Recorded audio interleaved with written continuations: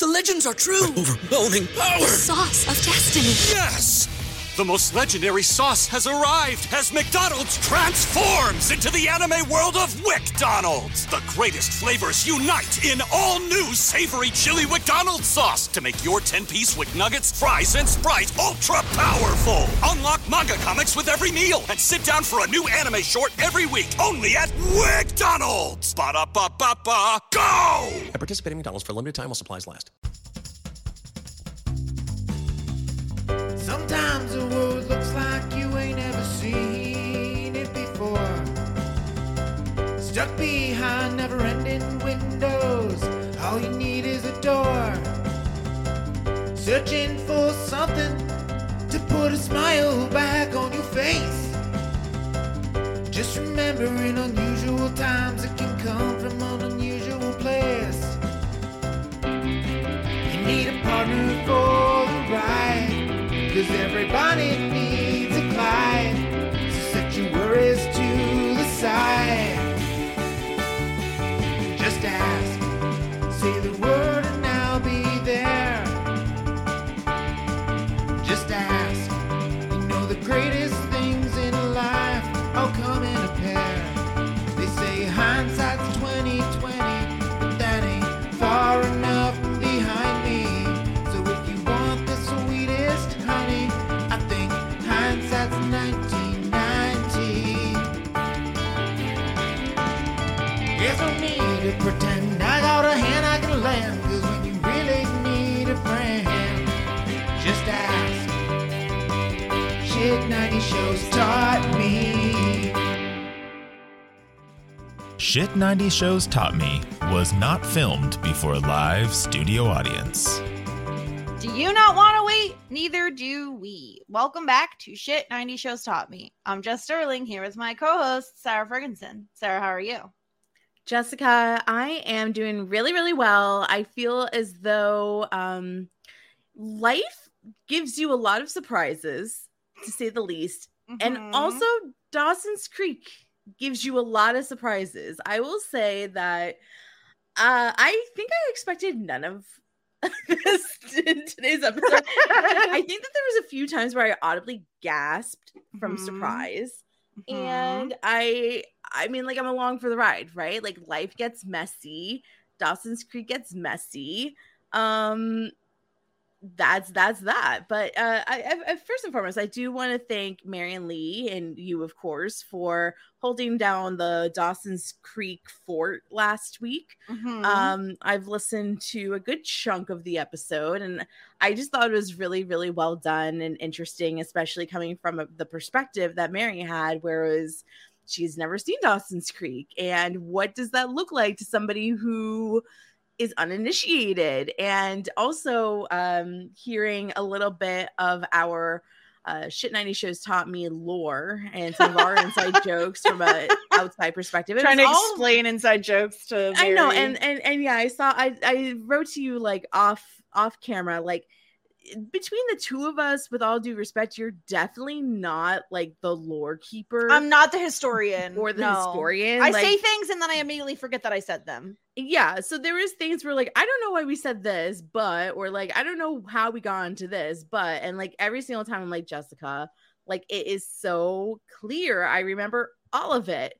But it was really fun to listen to. Everything. I remember everything.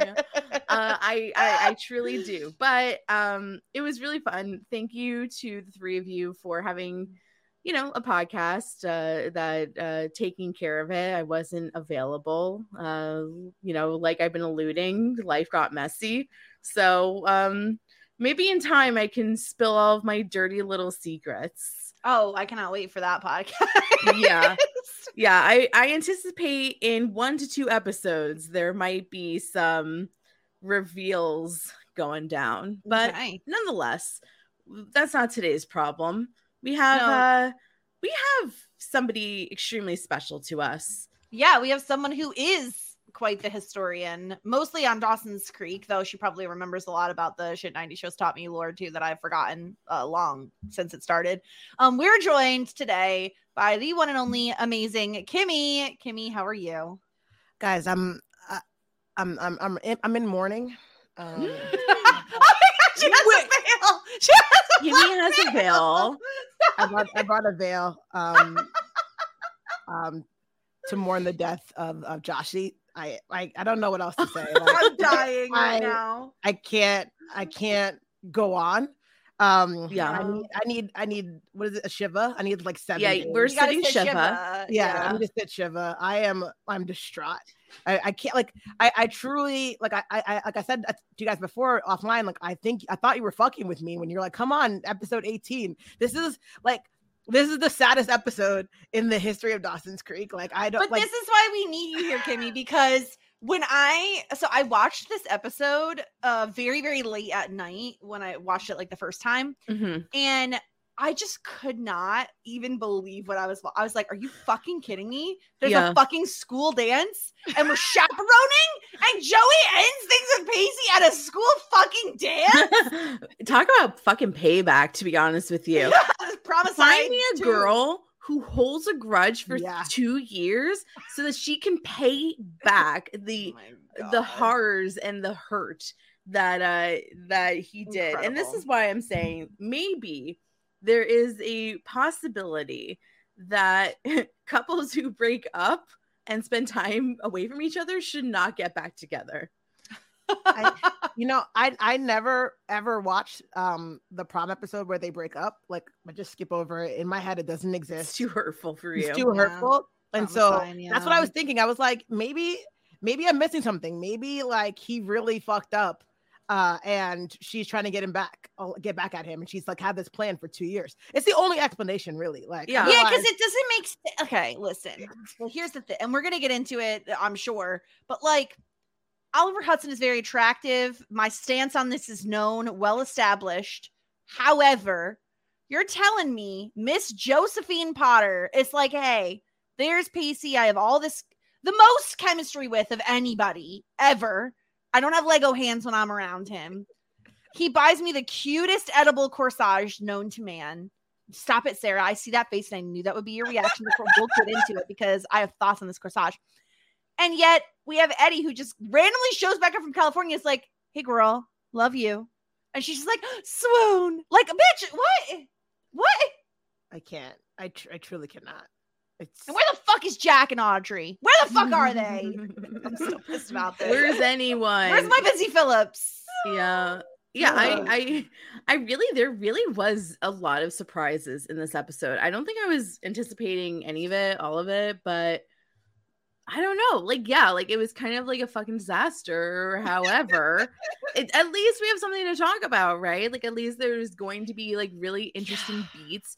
I don't know. I mean, last episode, I barely remember it. It was not interesting or entertaining to me. However, this has meat. This is juicy, has substance. That's what I want for it's Dawson's tainted Creek. meat, but it's meat nonetheless. Yeah. It's basically like human remains meat. It's cannibalism.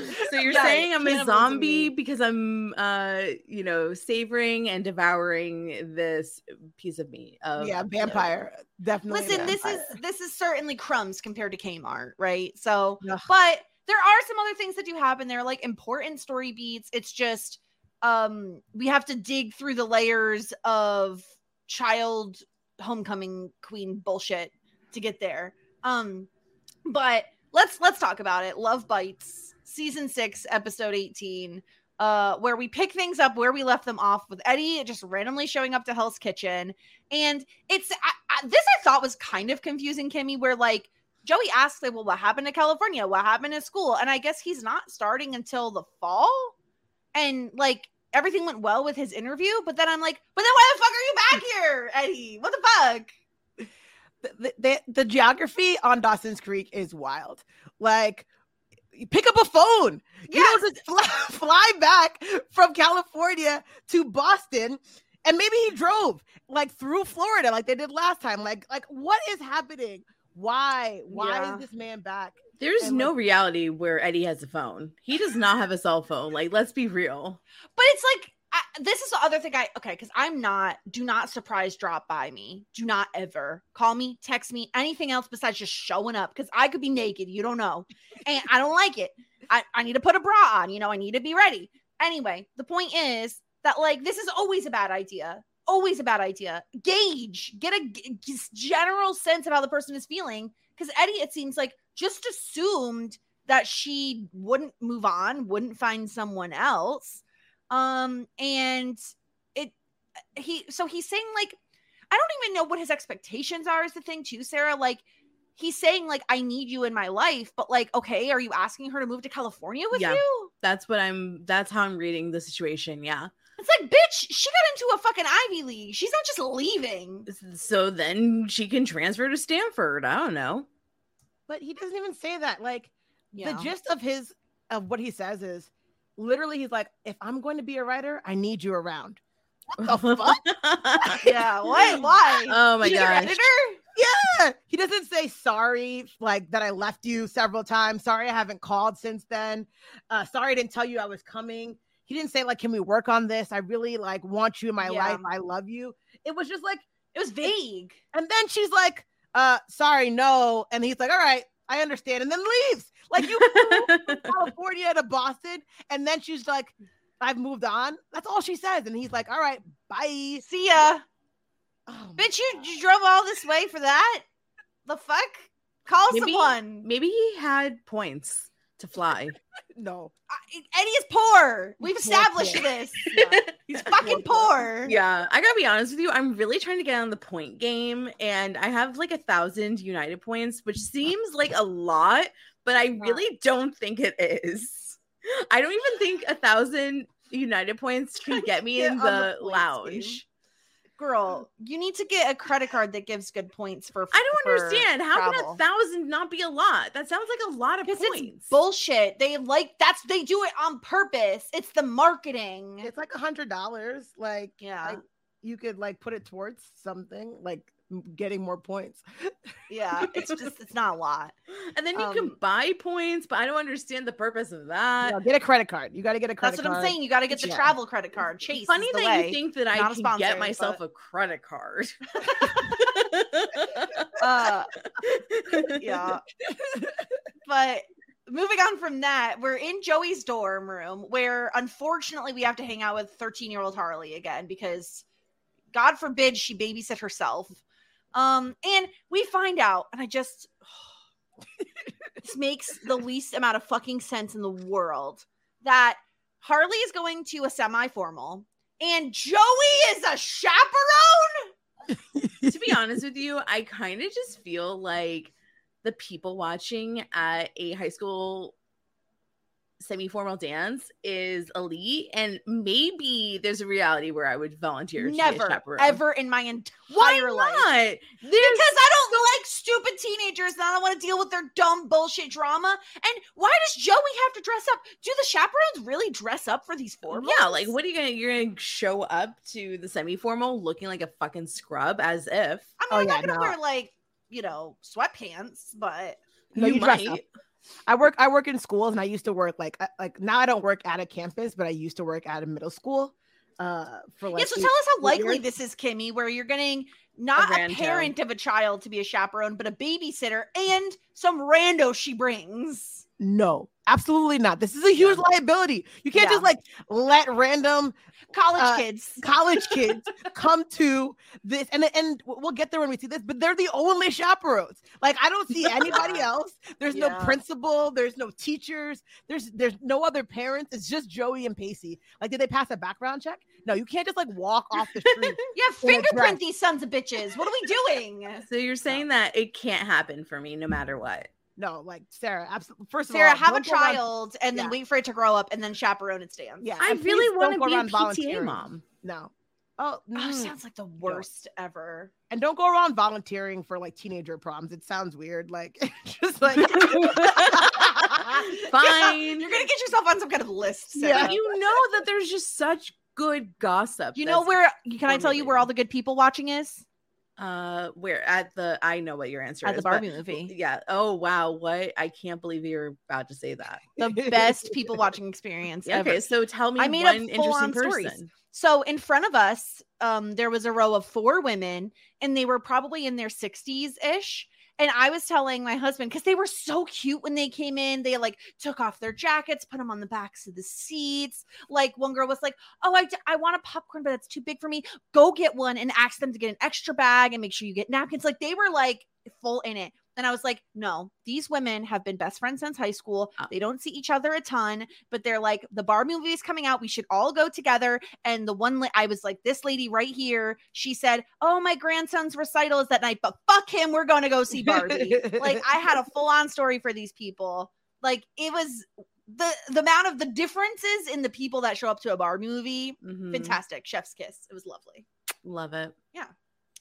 But yeah, this is wild that apparently Joey is going to be chaperoning Harley's semi-formal, and Harley is trying to look through her closet and basically be like, well, we need you to look good, but not too good.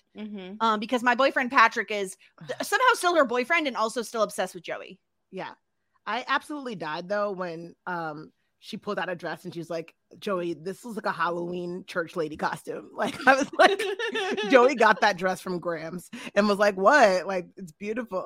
Yeah, to be honest with you, I know that Joey's fashion choices are really questionable at times, and she doesn't have the flair that Audrey has. I like pretty much the only thing that Harley did like was of Audrey's, but they ultimately settled on this like it's a silk a silk blend dress that's yellow. And I was not very hopeful for this dress, but we'll see her in it later on. And she actually did look really pretty. But yellow makes me nervous. I like yellow. Yellow is such a tricky color to wear. Like, if you're pale, that shit gonna wash you the fuck out. I stay far, far away from yellow. Yeah. You know, it goes with my skin tone, but I see where you guys are coming from, you know. Yeah, I look terrible in yellow. I will not wear yellow. Mustard, you like a mustard? I like mustard is different. I will not wear a pale yellow. I will mustard it up, bitch, because I think I look cool in mustard. Sarah looks like she hates me in mustard, but that's no, okay. I don't. I really don't. I don't. Also, going into our next scene with Jen, tell me why, like, I almost was feeling her hair this episode. But do you know why? You know, I know why. It got shorter. No. It's because she had JBF hair. Oh, yes. Yep. Yeah. So I was gonna say sex hair, but I kind of like JBF better. No, JBF. Yeah, but that's great. her bangs look fucked. Like it looks like literally she got attacked by scissors with her bangs. I don't understand. I think this. it got better.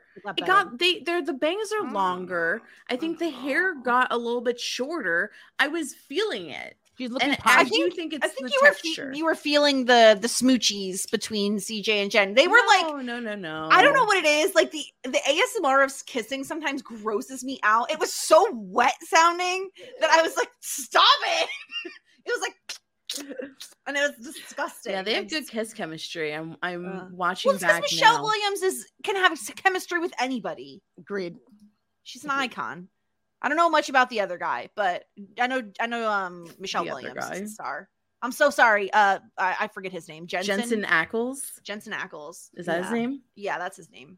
But yeah, they just had sex. And good for them. We found out that apparently Grams broke Uncle Bill's heart, and he's devastated, and he can't even watch Wheel of Fortune. So hard for him. There were 4 things that CJ said that just blew my mind. First, he used the phrase "partook of your boyfriend." Yeah, and I was like, boyfriend. Sir, what? And then Grams is still dating Uncle Bill. What about Uncle Bill needed to be continued to date? Fuck Uncle Bill, seriously. What happened to Clifton Smalls? Who wasn't so small? Yeah, big Dick Clifton Smalls. Where'd he go? That was the biggest flop. I feel like I don't understand why this show. I don't understand why this show couldn't have been like, yeah, let's have Grams have a good thing for the rest of the series. Why couldn't she have gotten secretly married in Vegas like we were hoping? That would have been so much better. Yeah, all because he was Jewish. It was it's kind of anti-Semitic and racist. Yeah. Oh, the All way the they things- handled it. Yeah. Yes. Yeah, I mean, I think this was the first time in a long time where I was actually like semi-offended, really Yeah. offended by Dawson's Creek, just because Yeah. it's like, I mean, to be honest with you, like literally it's the same values. They share the same values. I don't Agreed. understand. Yeah. Yeah. No, it didn't make any sense to me. I just want the best for Grams. And I guess we're supposed to think, like, when we find out later that she's sick, that like she did it because she's sick and she doesn't want to have to like be in a relationship and, you know, tell him or something, is what I surmised from the situation. But yeah, they're like kissing again and they're about to like have sex again. They're like, oh, I gotta go. Okay. It's too passionate. I like couldn't focus on any of that because did you guys see Jen's art in the background? Yeah, I Oh my did. God. The Hold on. hideous. Yeah. What the like? This cat is terrifying. She's never even talked about a cat or a dog. Why does she have those hideous paintings in her room?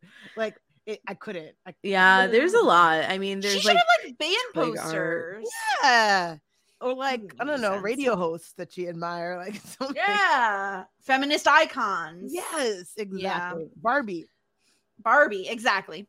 And then then we're in a scene. So Pacey's in his office and he calls Joey. Is this Potter's House of Pain? She's Mistress Joey speaking. And we find out that last night she basically completely blew him off. And Kimmy, this was so annoying to me because I'm like, she could have at least called him. I literally, like, Sarah, when you say you're aghast, I was like aghast. Like, was she never gonna talk to him again? She couldn't even, like, I don't know if there was texting back then, but she couldn't even like give a quick call and like fake a cold. I'm really tired. Nothing. And then the next day he had to be the one to call her. And by the way, he only has 6 numbers when he called, which was weird to me. But That was strange. Yeah, I saw that too. But like, what the fuck? Like, this is one of many what the fuck Joey moments in this episode. And this is number 1. Why wouldn't she call him? It was so rude. I mean, she pretty much is extremely rude. I think that I mean, like, I just don't understand like why she got so, like, she's just so digmatized by Oliver Hudson. She just can't help it. She can't fathom thinking about anything else for the entire night. It's like very disturbing. Mm-hmm. Just like how her tiny ass braids are very disturbing because her hair is so thin. I also hated the braids. It's just no shade to braids. I love a braid, but it's like, not the braids. It's the fact girl, you that Pippi Longstocking. What you doing? No, it's the fact that her hair is so thin. Which, look, I have thin hair too. That it just formulates the skinniest fucking braids, and she looks like a joke. Yeah, because she is a joke. Yeah. She's a joke. Yeah, and so he wants to like make plans with her, but she says, "Oh, I have to chaperone like Harley semi-formal." And he's like, "Okay, great, I'll be there." And I'm like, "Sir, Pacey is willing to do anything for Joey, and you know it because he's signing up to go to some rando's school dance as a chaperone." Yeah. Like, think of the difference between the conversation between Eddie and Joey at the beginning. And she's like, "I moved on." And Eddie's like, "Okay, bye." And then she's like, "Sorry." And that's it. Meanwhile, Pacey's like, "You can hang out for one night. I'll do anything to be near you. Like, let me do this. I'll come and do this. I'll take you anywhere." Like, what is the choice here? Like, what is the choice? Is it the unknown that she's gravitating towards Eddie? Like, is it that there's too much baggage between her and Pacey? Like, what's the problem? That's the thing that I felt like the show did like such a terrible job at explaining, because I thought the same thing. I'm like, well, maybe she's just like, but maybe in Joey's head, she's like, there's too much baggage with me and Pacey. I can't trust him again. Like, and maybe the prom kind of brings up thoughts of that again. But at the same point in time, it's not like Eddie is some new guy. Like, they broke up too. So it's not like you're getting back with an ex no matter what. True. So it really doesn't make a ton of sense. And I feel like the show especially does a very, very bad job at explaining what the fuck is going on in Josephine Potter's head. Okay, I get it. I think I know what it is. She's feeling suffocated by Pacey. I think that I guess that's fair. Too much love, too much. She's feeling suffocated. Because he really does love very hard. Very hard. He's always there. He's too available. Like, I'm not saying that this is like he's doing something bad. I'm just saying, like, what's going to freak Joey out? It's going to be too much too soon, or like, you know, all in. Like, she's very cerebral. She has to think about everything. The fact that he's so available to her and like so open is freaking her out. So stupid and annoying. That's a good point. I feel like that's the only solution. It makes sense. It does. It's like Pacey's right at the, like, we'll get to when he talks to her at the end, but like, yeah, you hit it on the nail, Sarah. Like, she's scared. It's like too much, too fast. And like, even though it's been years, she's like, this is intense versus like, Eddie, you're kind of flaky. Like, you're going to go back to California soon. Yeah. Like, I'll take a chance on you. Yeah. And we're going to like have fun. We're going to kiss and we're going to have like the intimate moments. But like, at least I don't have to like fully like devote my heart and soul and mind to you. You know, that's what it is. And I think for Joey, who is somebody who I think does have some light commitment issues. I've, you know, gone like very into like what I perceive as like being like an armchair expert into her mind because of her abandonment issues. Yeah. Like, I think that when people are, she probably doesn't think that she deserves for somebody to be fully there for her at all times. And because she's used to everybody leaving her. And I think that that's why she's drawn to somebody who is less available, emotionally available to her, because she's not used to somebody being fully in. Well, also the other thing too is like, and this could be me projecting, but like, that's all I'm doing. Says that even though she says that she like loved Eddie, I think she's like scared because like she loves Pacey more than she's loved anybody, you know, and so choosing that person feels scarier because it's more risky, because you're risking the chance of him breaking your heart like he did the last time. Yeah. Whereas Eddie, it was more Joey who had more of the upper hand. Yeah, like she was the one deciding. She was the one who was more active and more like making those decisions. She had more agency in that relationship. And so it's easier for her to get back together with Eddie because she holds the cards, versus like she doesn't want to give her heart to Pacey because he could fucking break it again. And so maybe that's it. But again, like the fact that we're having to guess is a disservice. Like they should have done more on the show to make it a little more obvious. Yeah, because like Kimmy, like the average human is not digging deep into the psyche of Joey Potter. Oh, like not normal people don't just do like 2 hours deep dive into No, I don't think that is typical for the average viewer. But yeah, no, that I was thinking the exact same thing. Like they needed to do a better job of just spelling it out, like being obvious with it, because this is a deep dive thought process into why she's choosing it. And there's no, she doesn't say anything. We don't even see like little looks or little things that happen that would make us understand why she's making the choices that she's making. I think it was like Joy who said it last week, or like she's playing some sort of game and nobody knows the rules. Yeah, she's making up the rules on the fly. And like we're like, what are you doing? Like nobody understands what your end game is here. And it is frustrating as fuck. Yeah. And then so Dawson shows up in Pacey's office and he's like, "Hey bud, remember when you said you could make me money? Well, here's all the money that I have. I'm ready." No. Never mix like this amount of money, like life-changing amounts of money and friendship sounds terrible. No. How much was it? Did anybody see what was on the check? I didn't see it. I couldn't pick it up. I want to say they probably kept it vague on purpose. Yeah, this was horrifying for me. And I'm so grateful that Pacey was like, "Yeah, bro, no." Yeah, he's like, "I was joking. Like, this is a terrible idea." And I like that he points out too that like, you know, we've been through some weird shit, but we've not been through the "I'm broken, it's all your fault" type of shit. Like that is, you can get over, we like the same girl. Not to put it that simply, but like, you know, we're in love with Joey at the same time, blah, blah, blah. It's much different than like, I took your entire savings account and it's all gone. Yeah, no, you can't give your friend money that you expect back in any way, shape, or form, let alone you expect to like triple. If I give a friend money, it's great if I get it back, but like I don't give anything that I'm not like expecting may not come back, right? Especially a large amount. And also, what's with everyone just dropping by lately? Like, can we get a phone call? No. We know Dawson has a cell phone. Yes. Like he shows up in this like 3-layered outfit. Like he came from painting or something. I'm like, what's going on? This is a place of business. People don't just stop by my job and are like, "What's up, friend? Hey, bud. Maybe I should." No.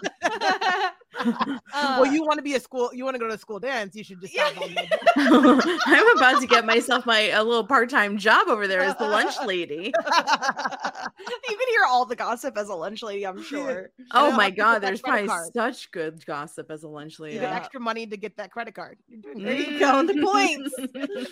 But it's ridiculous because Dawson is like on this high right now because he's saying like, listen, I wrote 20 pages last night. Like all my ideas are just coming straight onto the paper. He feels so confidently about this movie that he wants to make. And the only thing that he doesn't have is the money to do it. And he's viewing Pacey as like, he trusts Pacey to be able to like make more of this money for him. But this is such a risk. Like there's other ways to make money. Like I truly think like Dawson could find an investor. It's not, he doesn't have to be the one. Exactly. He could go to a festival. Like there's so many other ways to do this. And I feel like this is really lazy writing that like is like, we just want to make this Pacey's fault when something bad happens. Well, and it's like, maybe if this is me being stupid, but like, I don't understand why Dawson can't work on the script now and like do all of that. And then in the same time, either work a job and get more money or like go back to school and like still be actively working on this project because you have to write the script before you film it all anyway. Yeah. So I don't understand what the rush is. Yeah. We need that listener who does the filming to talk to us about this. Like why? Yeah. The logistics of why this is so necessary right now. Yeah. Yes. Because you're right. It doesn't seem logical. Like save your money and then I guess he doesn't want to do it through a studio because last time I tried to do it through a studio, they tried to turn it into wanted boobs. Sunset stripping or whatever. But but he would find an independent contract. He could get Todd to find it. He could do a lot of things. Exactly. I mean, he has to have made connections in the industry beyond even just Todd at this point, Yeah. So yeah, that's that. And then, oh my gosh, then we get this whole thing. So Grams is reading some kind of Truman book, which cracked me up. And Jen wants the tea. She says, "Why did you break up with Uncle Bill?" He's like very distraught. And Jen says, "You know what? We're 2 generations, and I'm the one who's in like a very serious committed relationship now, and you're just breaking hearts left and right." But Grams just like doesn't want to have this conversation. She's very much just like pushing Jen to the side. Yeah, it's weird because Jen is usually like socially intelligent and she just is not reading the signs. Like Rams is not in the mood to be joking around right now. Like she wants to read her book about this old white man and just like have her food. And Jen's like, "Oh, you want some Metamucil, you old lady?" And she's like, "Go away, bro." Yeah. Like, I don't know. I'm like such a person that gets so suffocated by other people's emotions. Like if I came home and I saw Grams was like in a mood and didn't want to talk and like was just kind of acting like I felt like something was wrong, I couldn't not solely focus on that. Like that's just who I am as a person. Like it's not like it's not like totally healthy or good quality of mine, but like I truly get suffocated by other people's emotions. Like if I see like or feel that something is off with them, I can't not concentrate on it. Interesting. Like if I came home and Grams was in this mood, it would be like I can't focus on anything else until I know what's going on with you. But would you come at it in such an awkward, clunky way? Probably because I'm awkward and clunky. Yeah. Yeah, probably. Yeah. It would be, it's literally suffocating to me. And it's like, it probably is one of my most annoying traits that I have because I'm just like, I can't not care to know what's going on. And the fact that like somebody that I so deeply care about is being closed off to me, and I know is being closed off to me, it literally is like there's smog in the room. So like, I mean, Jen is extremely emotionally intelligent, and I think that she's probably feeling the same feelings, especially because Grams is probably the most important person in her life, the person that she's closest with. Like, I think like she's just really trying to get a handle on like, Grams, like, what's going on with you? Like, tell me what's happening. Like, you know, I don't know. That's how I feel. I would be very uncomfortable coming home and seeing Grams in this sort of a mood. I guess I just assume that this isn't the only time Grams has done this, and that like she probably does like her alone time at certain points, and maybe this isn't so off from normal, but I guess not. I don't know. But then we're back at Joey's storeroom. Oh my god. And she's staring at all these photos. So we have long hair Dawson when he had the long hair. We have Dawson and Joey at a dance. I think it might be the prom. Is it prom? Has the anti-prom. Anti-prom. Sorry, anti-prom. Season 3. Picture of Pacey by his boat. Picture of Joey and Eddie at work, which she touches. Yeah, all of the good memories. Good memes. Hell's Kitchen. Before or after he totally screamed at her for whatever she was up to. Yeah. Guys, is Joey Potter a sociopath? Because who does this? Who just has like, okay, all my ex-boyfriends. Look at all my ex-boyfriends. Look how cute they are. I'm gonna leave them all up. But like singular pictures of Dawson and Pacey. Like not like, okay, this is a cute picture that I'm in. Yeah. A group photo, something like I'm gonna keep like longing singular pictures of Dawson and Pacey from side profiles. Just up in her room. What the fuck? Like, yeah. It's also I was shocked. It's just fully screen grabs of the show as well. There's yes. It's pretty bizarre. I mean, there's I see a graduation photo from high school, but yeah, it's very. Oh my gosh, wait, where were they? Where was Dawson and Joey? They're like on top of a barn. I remember that episode, but I don't remember. Yeah. What was that? The episode with Aunt Gwen. Yes, thank you. Yeah, one of my favorite episodes of all time. Yeah, that was a good episode. Stolen Kisses. She's just thinking about good times, and Pacey comes in, and so he's like, you know what? And this was so sweet of him. He's like, I fucked up at Promicide. I'm gonna prom, but the episode was Promicide. I'm gonna make up for it because I didn't get you a corsage then because I let it. We all love when Dawson's Creek reflects on his history. And he's like, I fucked up. I let it get brown last time. So I brought you options this time. And they're for the different types of Joey, which Kimmy, I liked because it proves he understands who Joey is as a human being. Eddie did not even show up with a daisy. And Pacey, like a piece of chocolate. And Pacey was thoughtful about, do you want to go fancy tonight? Do you want to go classic? Like, I know I messed up last time. I want to make up for it. Like, this was so beautiful. This is exactly what anybody would want. And not even anybody, what Joey would want. And I think it's to what your point, Sarah. She doesn't feel like she deserves this for some reason. It's really sad because he's really pulling out all the stops. He's like, I want this to make this chance and I want to do it better. It's beautiful. Yeah. Okay. Can we just talk about the fucking vegetables? Listen. So he has Corsage A is the fun-loving and whimsical Joey, a carved radish on a bed of baby carrots. It's adorable. It's so cute. And option B is basic ass bitch Corsage for classic and sophisticated Joey, which is roses on baby's breath.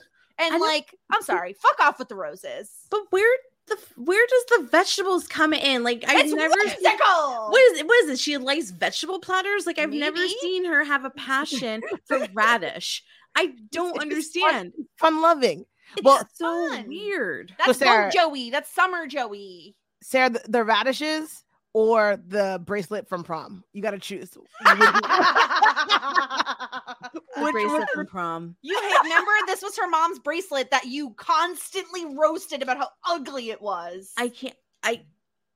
I really can't get behind the radish and carrot corsage. Like it actually breaks my brain. Like I really can't. I can't. It gives me the ick. I don't understand. Like I like, why does she want this? Why would anybody want this? I would want this. Why? Because it's whimsical. You're fun. worried about It's being different. hungry halfway through No, the dance? because you know why? Because throughout my life, I just don't like being like everybody else. And so I wouldn't want a basic ass rose corsage that everyone has. First of all, they're chaperones, so why the fuck do they even need corsages? But if we're gonna do a corsage, then give me something fun and cute and interesting. Like carrots? Jessica, you can't tell me that you would want this. I would. Because it's the fucking ugliest shit I've ever seen, and it's stupid. And she chooses it. She And does. that's She the one chooses she it. chooses. She had a choice. Sarah, Now, she had should a we choice. read into, Kimmy, should we read into the fact that she puts a rose boutonniere on him, signifying how different they are? Should we be reading into that? We should read into the fact that she just took that rose from the thing that he brought, and so she had She no was not prepped for this. She was just like not thinking about this, which is God. fine, given she was really thinking like, I'm trying to break up with you tonight. That's what we should read into, really. I'm looking at it. I feel sick to my stomach looking at this thing. Oh, you're so dramatic. No, it's so dramatic. It's fucking ridiculous. I wish everyone could see your face right now. It is hilarious. Like Because I'm staring at it and I want This is to the die. epitome of Sarah and I being different people. Like, because when I saw this, I was like, that is so fun and inventive. Oh man, I love it. I'm horrified. Oh my God. Anyway. So Pacey puts Joey's coat on. They get to the school dance, which is like a children's birthday party. Wait, Jess, you cannot just like skip over. He puts her coat on. He puts her coat on. He snuggles into her neck. Yeah. And like he's trying to be so sweet, and she's just like, ugh. Just disconnected. Like, and she's acting like, I don't know, like she wasn't just like all over him last episode. Dude, you guys made out. You hard made out. Literally 2 Tongues days and ago. mouths made out. Yes, Like, what 2 are we days doing? ago. She was into this. She was And about now to go to you're his awkward, house. bitch. And now he you're- can't even. Yeah, no, I can't. Anyway, annoying. sorry. Let me get to the crease. So annoying. Okay, can we all agree though at least that this semi-formal looks like a children's birthday party? It's awful. It's like princess castles everywhere. I think it's well decorated What? for a little. Really? You're gonna disagree with me on this?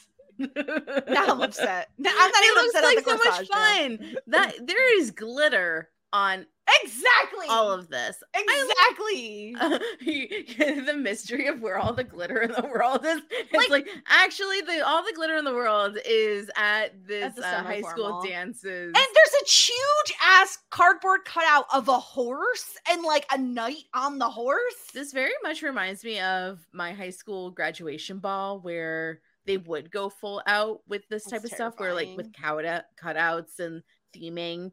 I think this is a great party. This is like, it's, it's for a bunch of 16, 17-year-olds. Of course, this is a great party for them. Wow. We are not on the same page today. Oh, thank God. Okay. I want to be there for you. I really do. But Yeah. this is awful. It's What? really- Okay, like what do you want? You want balloons? Like what do you want at your high school party? It's a high school party. I want it like you remember the decorations from 10 Things I Hate About You? Like I want it Yes. beautiful. Like, Class, classy, elegant, like just Yeah. like you put some effort and time into it, not that like a uniform. That was a chat prom. there. This they took leftover decorations from like a medieval times play they put on. And we're like, here you go. We found these in the theater department. Okay. Have at it. Well, not every dance can have a prom budget. No, but this is trash. And so they go in, and of course there's Harley and her stupid fucking boyfriend that we have to see again. I thought he was a one and done, but Me apparently no. Nobody ever is. Well, Joey talked her into giving him a second chance for whatever the fucking reason. She's lost it. She's Yeah, she's fucking really- lost it. I can't. And so Joey does throw Pacey very swiftly under the bus, being like, yeah, he didn't want to dance and he broke up with me. So yikes. Yeah. I thought she wasn't gonna bring up the past. Didn't she leave that voicemail saying like, I won't look at you and think about the past. I'm gonna think about what's possible. And she fucking lied. Oh my God.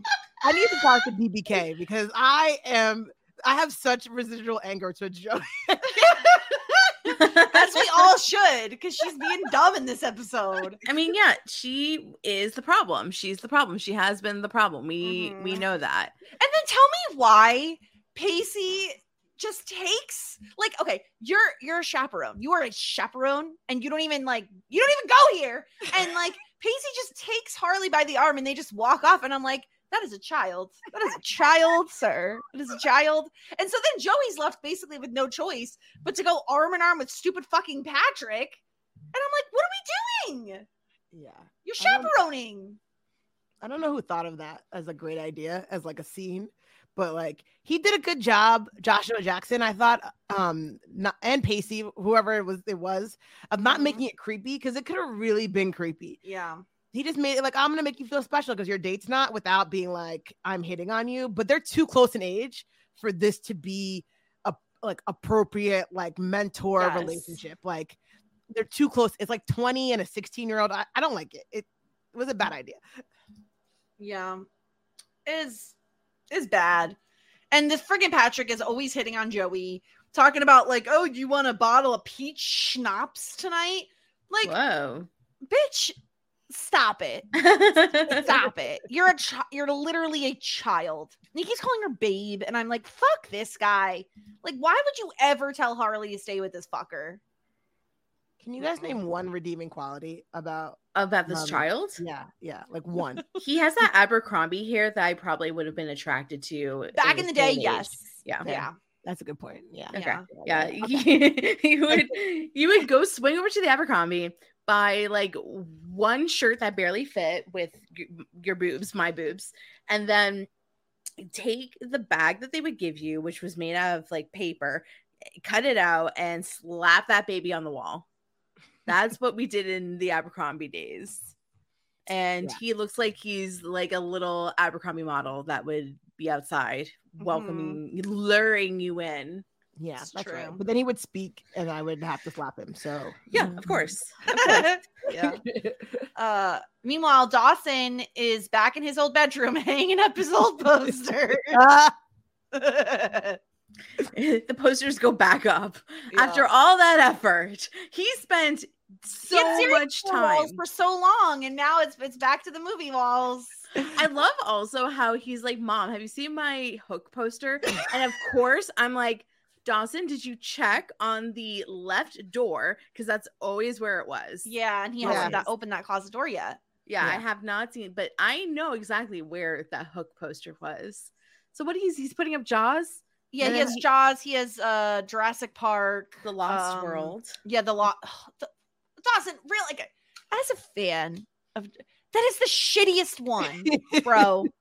Go classic JP. Don't sequels it, please, my guy. I can't tell what poster he has on his right closet door, but it's something. Yeah, he's a big fan. No, I can't see it either. It's too far away. I do like the fact that he's like, you know what? Let me like get back to basics and let me combine my old and my new. And I like that he's putting back the posters again.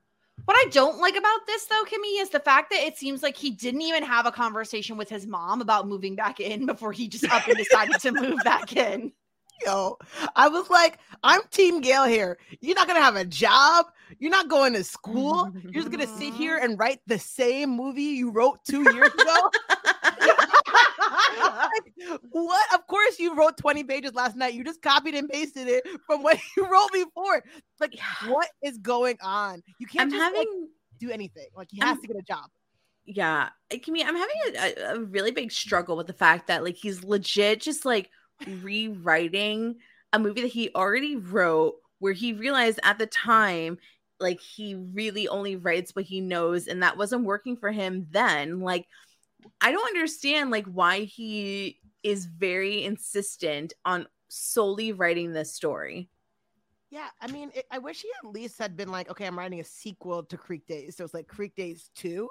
And it's like what happened like since season 2. he's writing that. Like that would make a least bit of sense. But like I died when he put Creek Days on and was like, okay, now I can write. I was like, of course you can, sir, because it's the same movie. I don't understand here. But like, yeah, I'm with you. Like, why didn't he talk to Gail about this beforehand?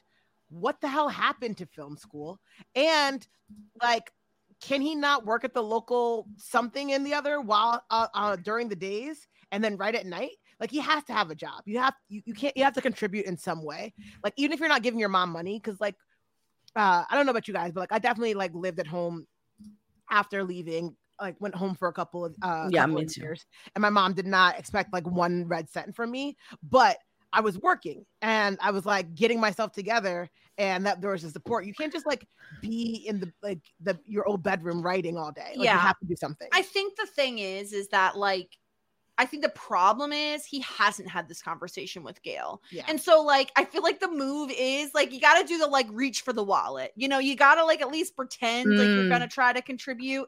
And I just don't think what he says is enough. He's just like, oh, I'll just babysit Lily. And it's just like, excuse me? Like, you know, you can't just be like, oh, this is what I'll do. And I thought it was really interesting. Like, part of me was like, this is coming out of nowhere from Gail. Like, she's always been very much of like the find yourself, Dawson, you know, go do this, go do that. But it makes sense to me though, that like, he's doing all of this stuff like very suddenly without any warning. And suddenly he's home and she's just like, okay, bro, what's the plan? Like, what is your actual plan though? Because she says, do you have a backup plan? And he is very much Mitch. He's a dreamer. He doesn't have a backup plan because he thinks this is what I need to be doing. But I appreciated that Gail, as his mother, is like, okay, but make yourself a safety net because you don't know. And this isn't to like break his heart or deter him from directing.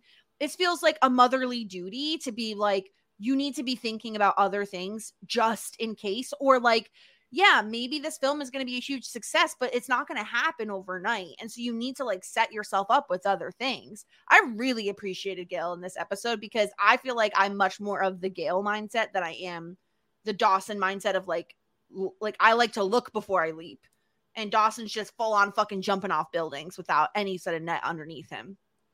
It's just such a privilege to be able to dream like that, without like a job, right? Like if I just followed my dreams all day, like it would be great, but the bills have to be paid somehow.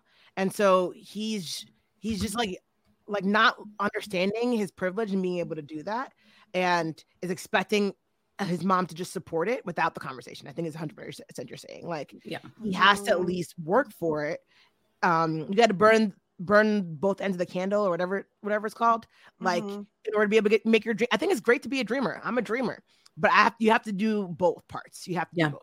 You have to be practical as well. Yeah. I kind of find it interesting because it must be very surreal for Gail to have these conversations with Dawson where it is so similar to conversations she must have had with her husband, Mitch. Yes. And just like trying to like rein him in and like find like the practical side of life without stifling his dreams. Like, it must be very weird and surreal for her to be like, frick, I did this. I did this for years. This was like kind of like a contention point of our marriage as well. So I think it's kind of very interesting for Gail as like a mother to be like, okay, how, like, this is probably a talk that like my husband would have made. Like, how do I navigate this and realize that, like, you know, it's my son, like my firstborn, and I don't want to be a dream killer for him, but also it's like, I want you to have like my practicality, Gail's practicality, you know? So it's just kind of interesting for her to be put in this position again and try not to feel like the bad guy. Yeah. So we're back at the dance, and Harley is dancing with other guys to make Patrick jealous, which of course it's working because he's a teenage boy. It's like so stupid. And Pacey and Joey are like getting punch, And Pacey's like, I hope one of these kids spiked this punch.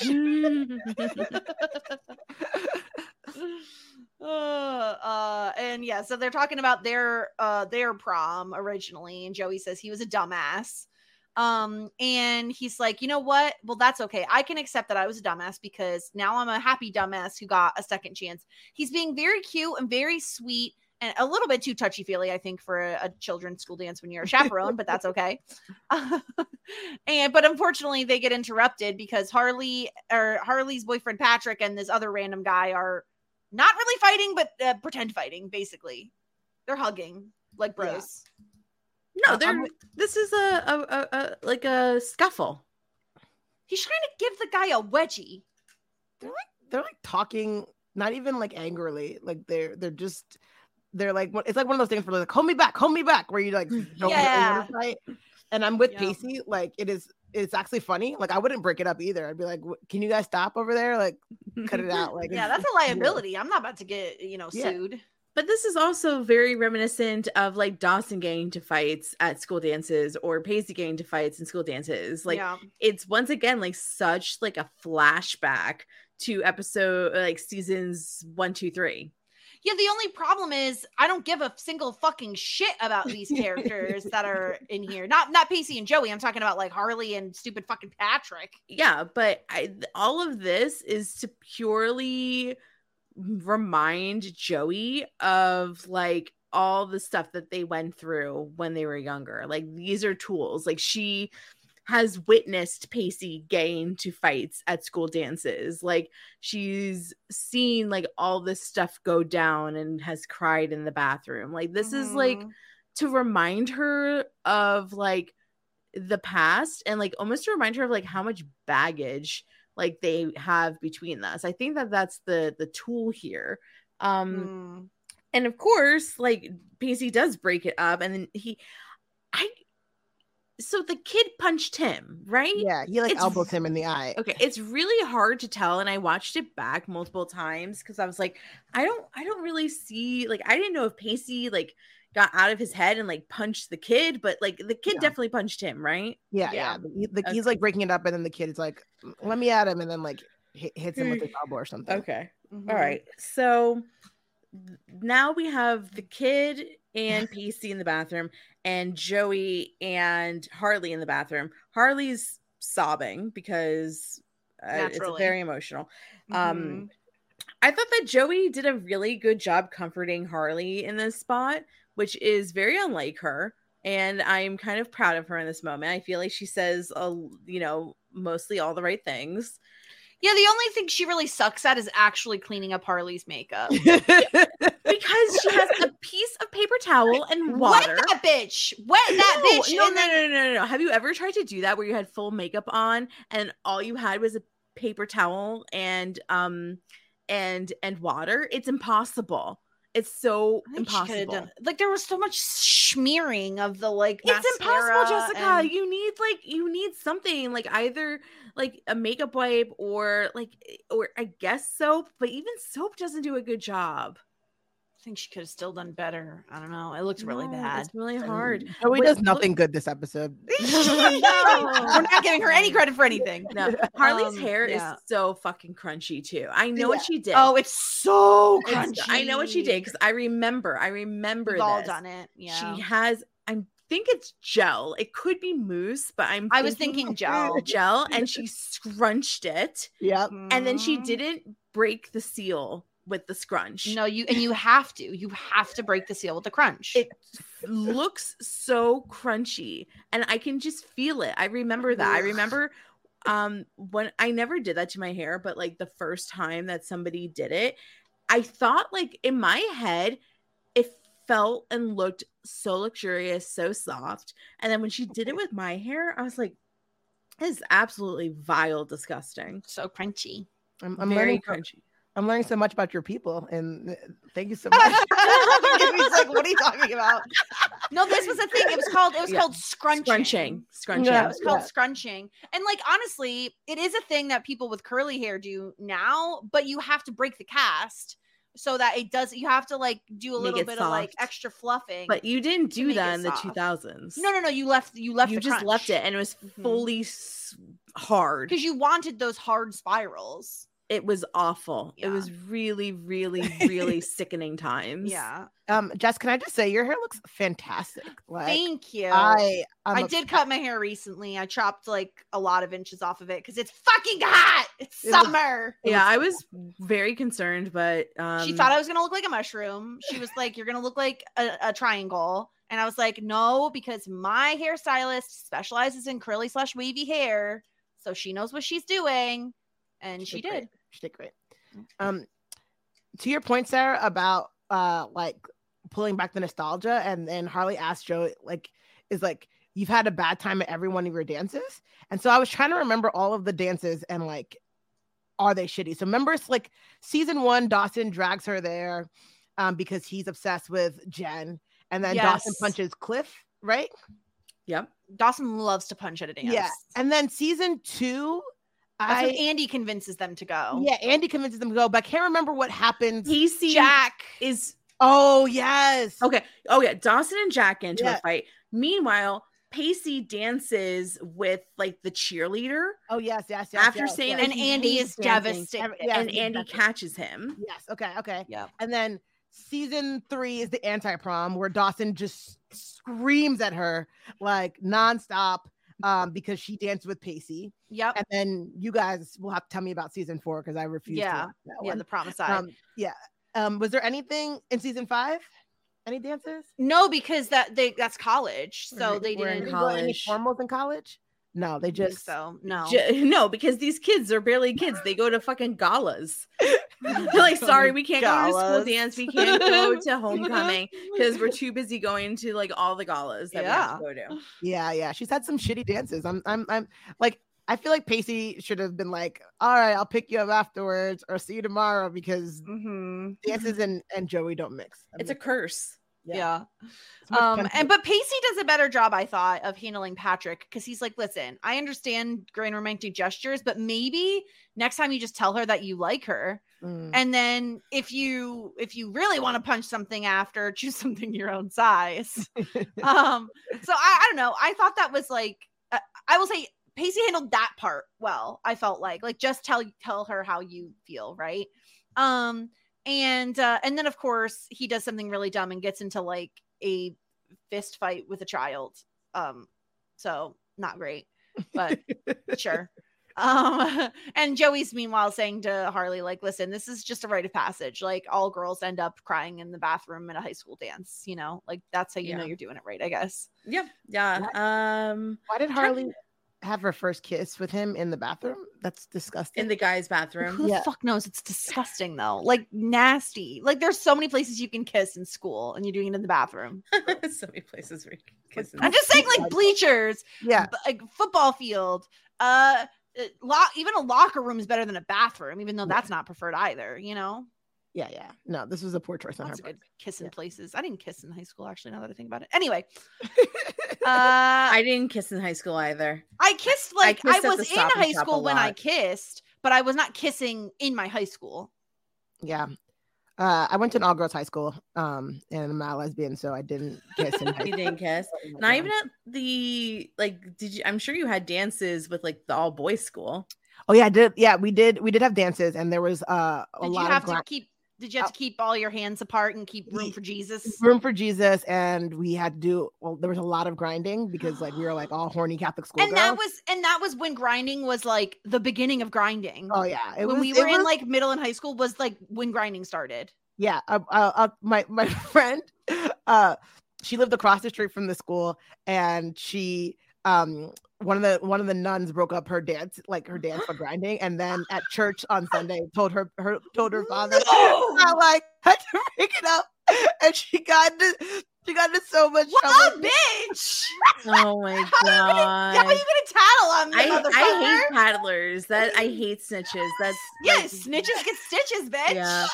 I gotta say, I feel as though the grinding is definitely my origin story of why I love a dick against my ass.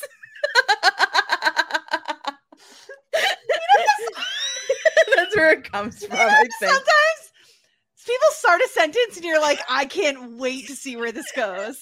But seriously, grinding is my origin story. I think my soul left my body. Look, I don't like a lot of things in this world, but I definitely like that. Wait. I have like so many questions. Like, you like a dick just on your ass? Like, you don't like it in or around. You just like it on top of your ass. All of the above, maybe. I don't know. It just sits there. Look, there's one benefit of being the little spoon, and that's what it is. Oh, wow. No, like, does it have to be like? I never mind. Okay. Yep. Yep. Okay. It's a great origin story. That's It's like my origin story. Anyway, so then where are we? Who I are don't we? even know. So I think that's the end of that scene. Oh, okay. And then we go back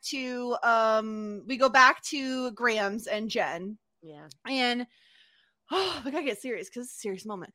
So Jen comes in and she says, "Oh, your doctor called. You have like an appointment." And Jen's like, "But I've never heard this doctor's name before. Like, who is this doctor?" And Grams like really doesn't want to tell her. But Jen is just like, "Listen, you know, every time I mope, you make me come clean, and so I'm going to do that now. Like, you need to tell me what's going on," which I thought was like kind of a fair thing to say. That like, I don't want you hanging on to this all yourself. And Grams is like very straight to the point with this, like to the point of feeling like she's compartmentalizing, and so she's like no emotion when she says, "It's my oncologist. There's a malignant tumor in my breast.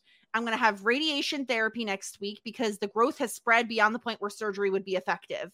Like, she lays it all out very like quickly, boom, done. And so Jen is like, "Wait a minute, are you talking about breast cancer?" And Graham says, "Yes." And Jen just goes, "Oh my God." And Grams asks like, "Hey, can you go like turn the oven off?"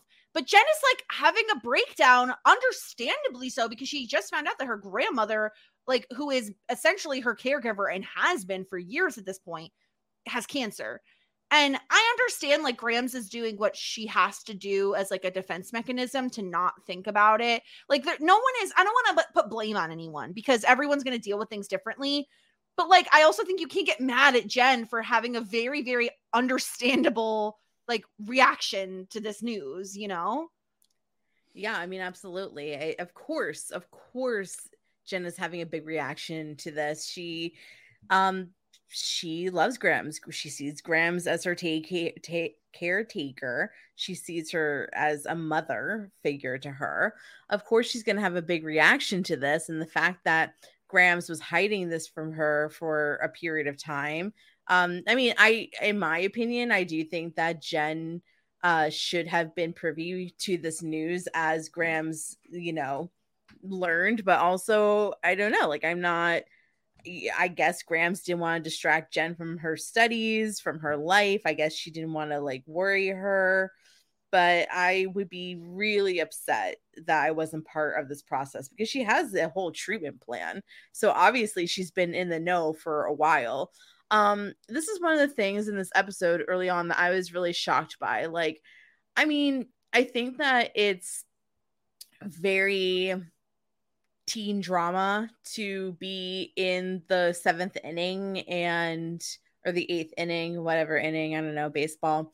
And basically, you know, like I the long and the short of it is like, please don't fucking kill off Grams. Like, what's going to be the benefit of that? Like, come on. Like, you know, it's depressing. I don't want her to pass away. It's like, very late in the show. Like, we're episode 18 of like 24. Well, that's what I'm saying. Like, so like what, you like set shit up and then one of the things is like you're gonna kill Grams off. Like, I hate that. Like, I don't want that. Like, I'm hopeful that, you know, she can pull through, but like I mean, like, what the alternative is like, you know, like it's kind of like Parenthood, like, or Succession, Jessica. Like, you know, like when these big figureheads are older, like why is it always going to be like those people that you lose at the end? Like, I understand that like it's the passing of time and all this shit, and like this happens, death happens. I know, I've seen it,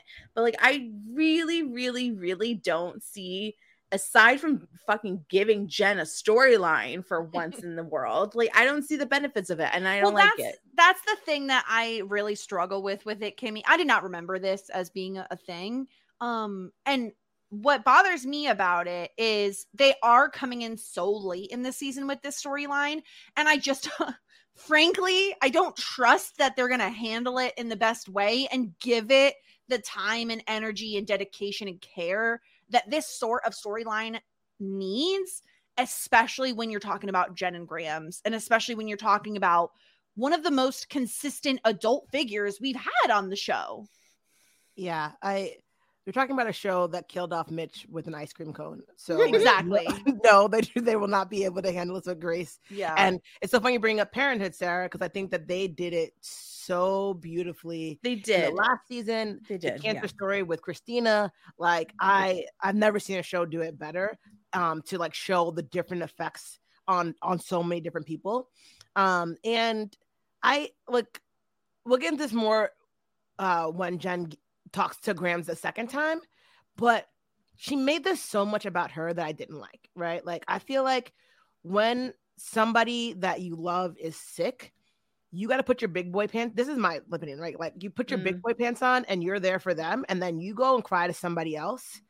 And another source, you go talk to Jack, you go talk to Dawson, you go talk to anybody, your boyfriend CJ, about like how hard this is for you and like how you're dealing with this. But like Grant, what do you say? All you say to Grams is like, what do you need?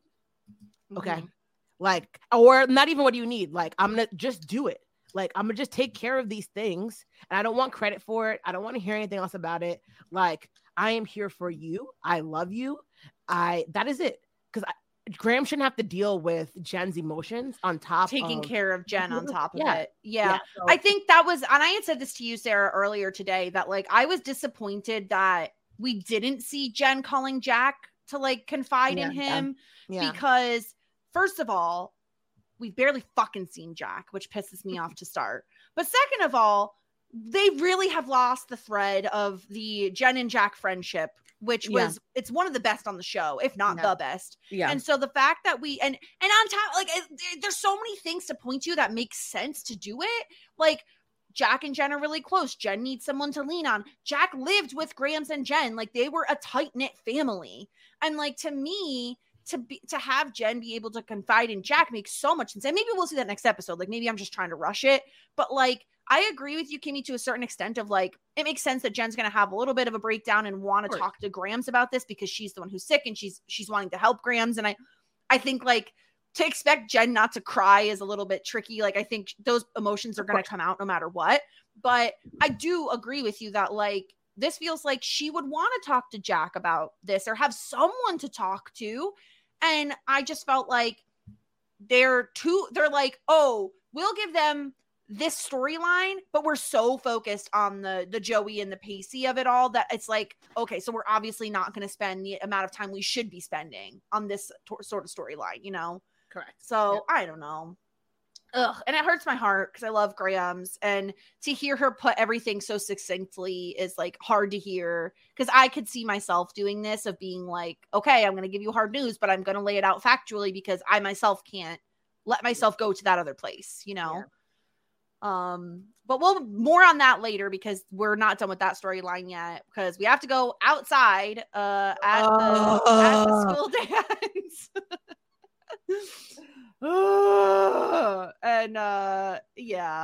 This is so stupid. So Pacey goes in to kiss Joey, and the veil has returned on Kimmy's head. Pacey goes in to kiss Joey, and Joey says, "I can't do this," and he says, "You can't do what?" And this is my biggest problem. This here. Joey says, "Even when everything is perfect, being with you doesn't feel right." Man, wow. Fucking win. That's not what Kmart said, bitch. That's sick. Okay. Wow.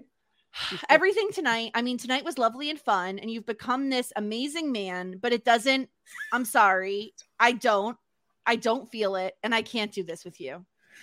Yeah. I mean, I don't know what to say. What the fuck is that? It's disturbing. Too much too soon. We talked about it earlier. I don't know. She's freaking out. And I think that, I don't know, she's like out of her mind. I don't know if she's really feeling these things. I don't know if she's telling us the truth. No, I mean, Pacey asked all the questions that we want. Like, what do you mean? Are you scared? Like, how did you decide this? When did you decide this? Literally 2 days ago, you said you were all in. Like, he's literally like, I know, I'm scared too. He literally says this could be forever. And I get it. We're scared. Like, let's think about it. But like, I know you too well. Don't give up.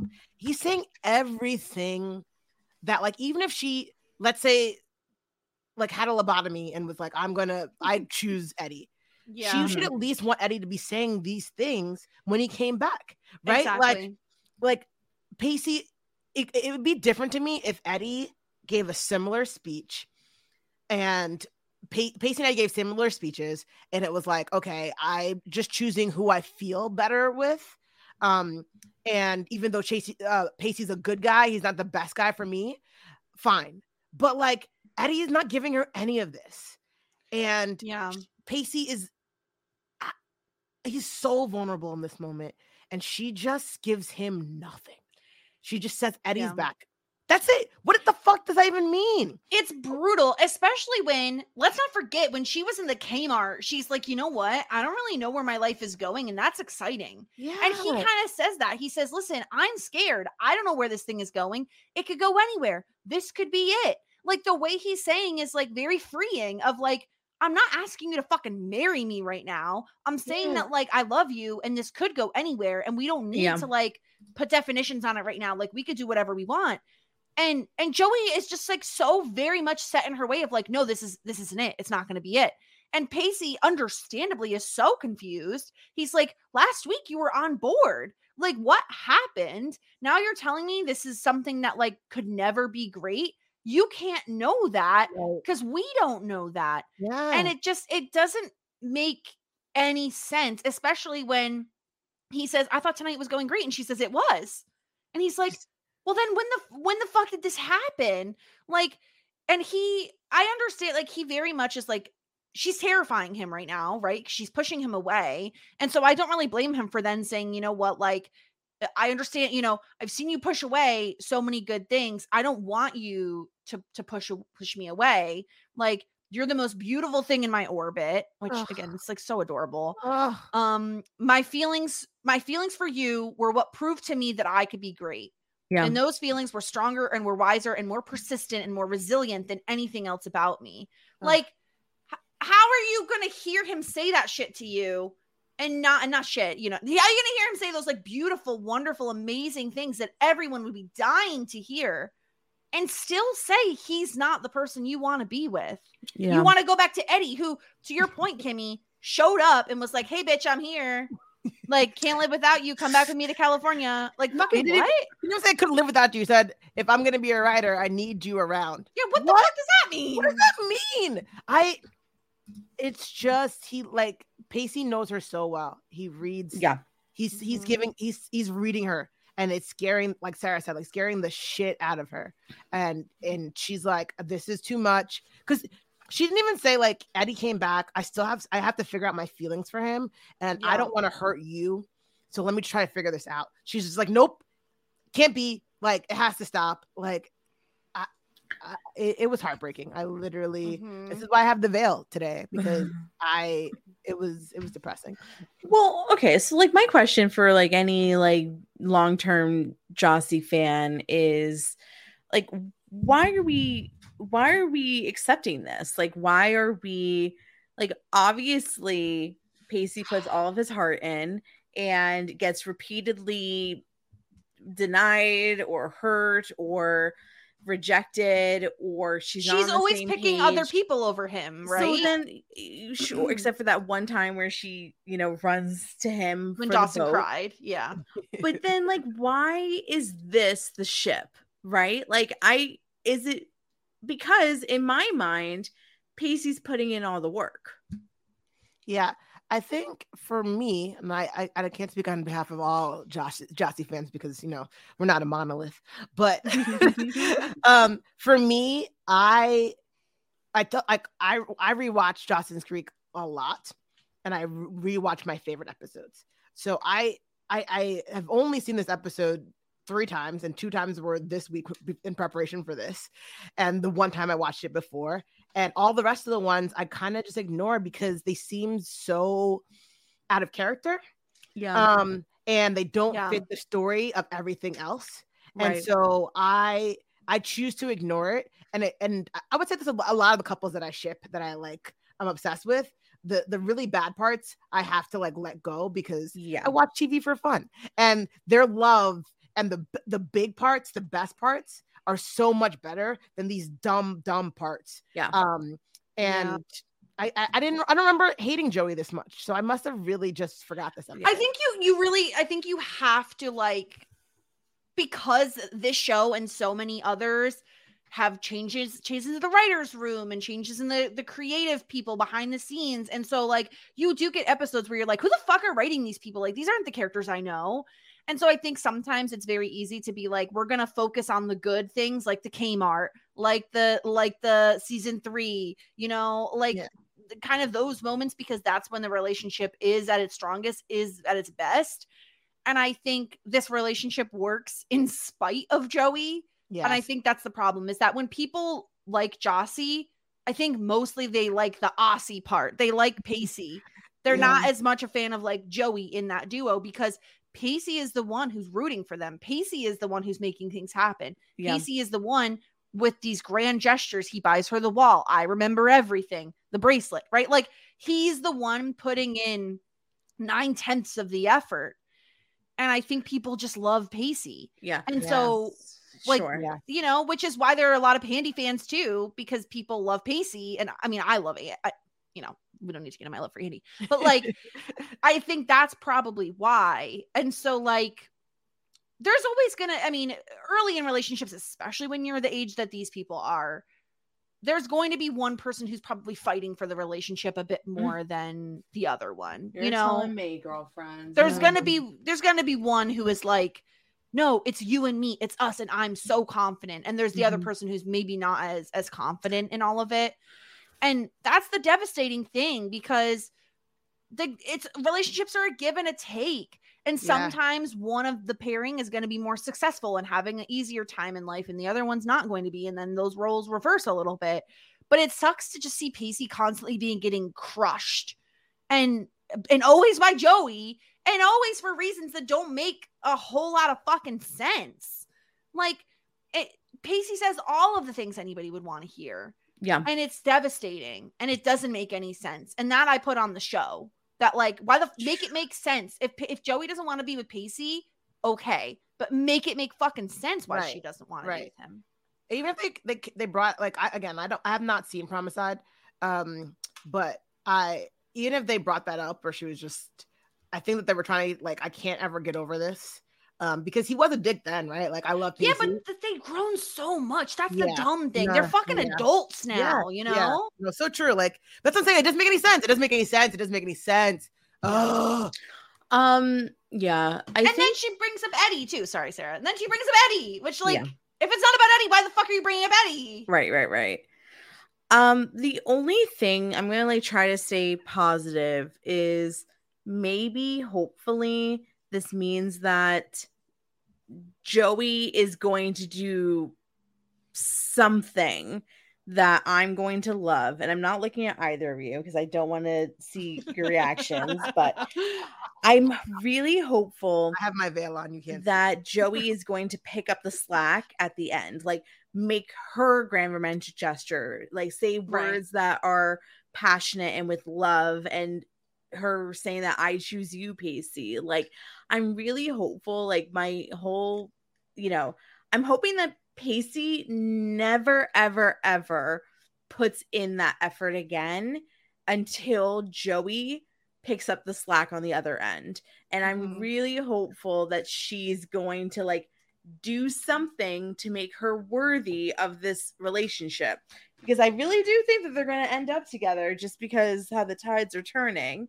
So I really need to see Joey do something, anything. Yeah. Something hopefully good. I hope that happens for you, Sarah. I really do. Oh no, that really does not we'll sound see. hopeful. That does not sound very hopeful. I'm in a dark state right now. We have to move on to another scene. So. Yeah. So Joey leaves, Pacey leaves, they everybody leaves. It's sad, it's awful. Back in Dawson's bedroom, since he had that conversation with his mom, he basically like is not writing anymore. He's not able to like get back into it, and so he puts fucking Creek Days on. Killed me. This is like the epitome of like reading your old diary. Like it's so embarrassing. It is. And like his mom comes in with a fucking sandwich and everything, and I'm like, Gail, you are too fucking kind. She's like, oh, I brought you coffee because I know you're gonna be staying up late working on this. I'm like, you're too fucking nice, Gail. Yeah, and Dawson says, and he admits to Gail, he says, I don't have a backup plan. Like, I'm gonna be a director. I don't want anything else to fall back on because I don't want to do anything else. And Gail says, like, it's not always about what you want to do. Sometimes you don't always get what you want. And Kimmy, to your point earlier, like, Dawson is very privileged. He's basically always been allowed to go after whatever he wants, and he's always been encouraged to do so, specifically by Mitch. Yeah. And I think like that's a very big privilege to be able to have the means with which to explore your passion and feel very confidently that you can make your passion your career. And like Gail, I think gives great advice of like, well, go back and finish college, like finish film school. And I think not only to Gail's point to like prove that that's what you actually want to do, but also like I feel, and I don't know the film industry, but I have to imagine that matters. Like you having a degree in it does matter, and you will learn certain things in film school that will help you when making a film. Girly, no. You get 10 billion times more experience having relative experience. It's just like any other artistic field. Like, to be honest with you, for being in design, I tell my interns, I'm like, school's well and good. You learn everything that you need to know in job. And that's the same thing with film. No, like, of course, like, you'll learn terms, you'll learn verbiage, you'll learn like techniques or editing, but you could take a course in editing whenever. Yeah, like, that's fair. No, and to his like, point, like he's wasting a lot of money doing that. You do not need. You need relative experience. These are jobs that build off of networking and knowing the right people. He does, like, the only reason why a degree would be of importance for him is if in 20 years he's like, you know what, I've had my share. I really would like to get like an office job, to be stable, to like, you know, maybe the thing is like you're always constantly in motion. Like it's not extremely sustainable unless you're on like a TV show. But to have like a family, you know, that was one of the things that deterred me when I was interested in becoming a filmmaker when I was in school, when I first started joining college, was the fact that like, if I work on movies, like when am I going to have time to like have a house and home, you know, and a family? So no, like I kind of disagree with Gail in these sentiments. Like I really don't think, and I feel like it's kind of the same way with a lot of art degrees, because I see it in design. Like, yeah, like I learned a lot of stuff at school, but I learned everything that I really needed to know in job. Yeah, that's fair. I do like Gail bringing up that she, like, it's almost like, oh, I wish Mitch was around because he was just like you, and like, you know, he would understand what you're trying to say. Because Kimmy, we find out at one point that Mitch wanted to make chewing gum. I have so many questions. Shaved Dawson's head. What in the world could the profit margin be on selling gum to local stores? Yeah, seriously. How did he decide to make gum? How is that your passion? Why didn't he make chocolate? Like, what gum? I've literally never heard of this. Like, I'm all for following your dreams. Sure, if you were disciplined enough to not have to go to school, you can just like be creative and like stick to your craft. I love it. But gum? No, I draw the line at gum. This is an absurd. Who thought of this storyline? Who made gum? And then how does the story not come up before? Like, they had to shave the kid's head. And how? Why? Why did you have to shave his head? Did he get gum all over it? It got stuck. But like how? What kind of freak accident occurred? No, shit happens. You never had gum in your hair? Oh, twice, but they had to shave my head. Okay, so like there was this time where like I was chewing gum and like I like spit it out and like left it in the couch because I'm vile. I was a kid. What in the world? So then I was banned. Let me live my life. Let me finish the story. So then I got punished by I was not allowed to eat gum for like a year.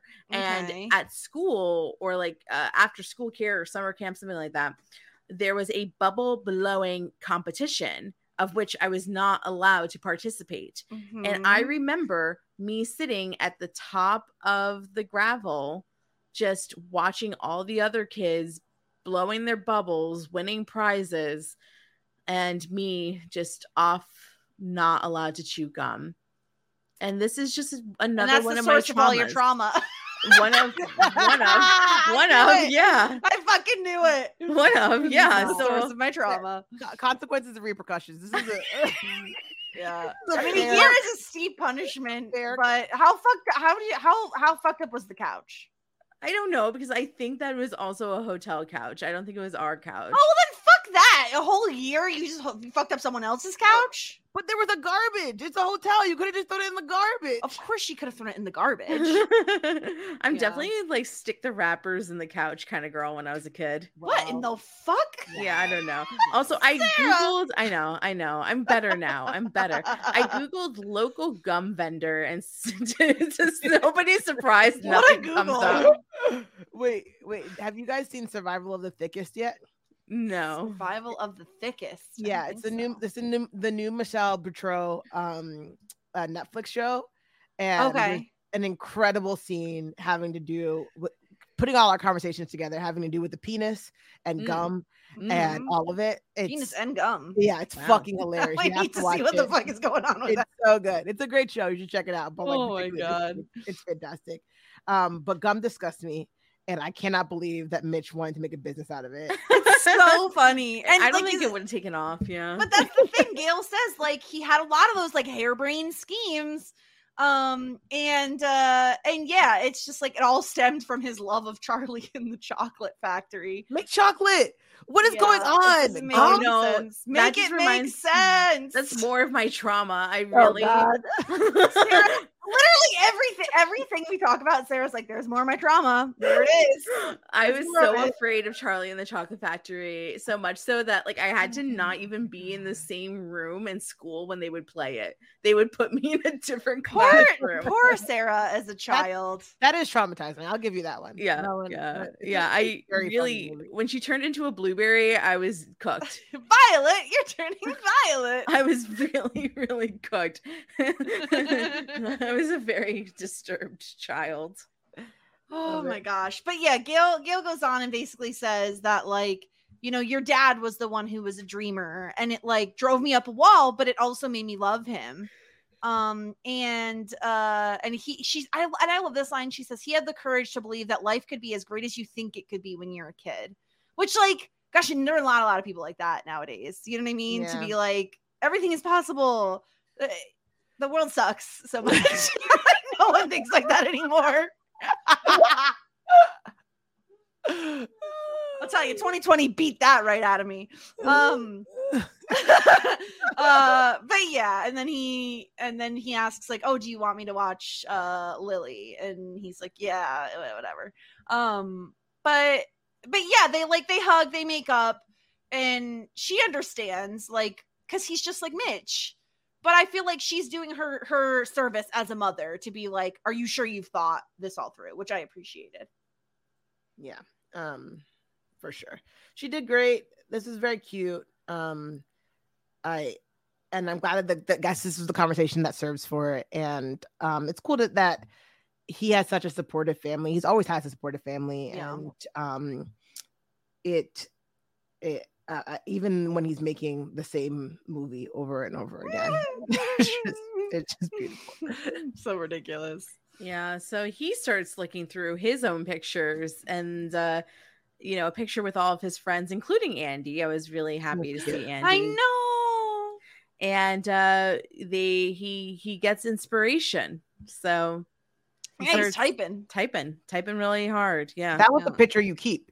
A picture of a group of friends. Yes. Yeah, Mitch made it. Grams was in there. Yeah. The whole crew. There's no picture of Joey looking longingly off into the sunset. Like no, he got rid of those. Remember he used to have black and white photos. Oh yeah.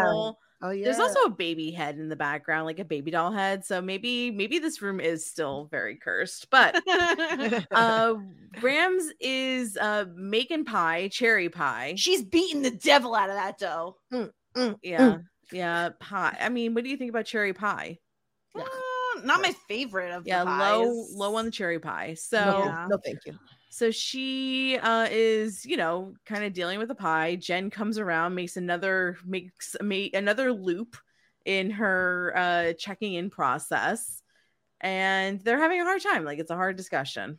Yeah, because Jen says, like, it's okay to be scared. Like, it's totally natural to be scared. And Graham says, well, that's not going to do anyone any good.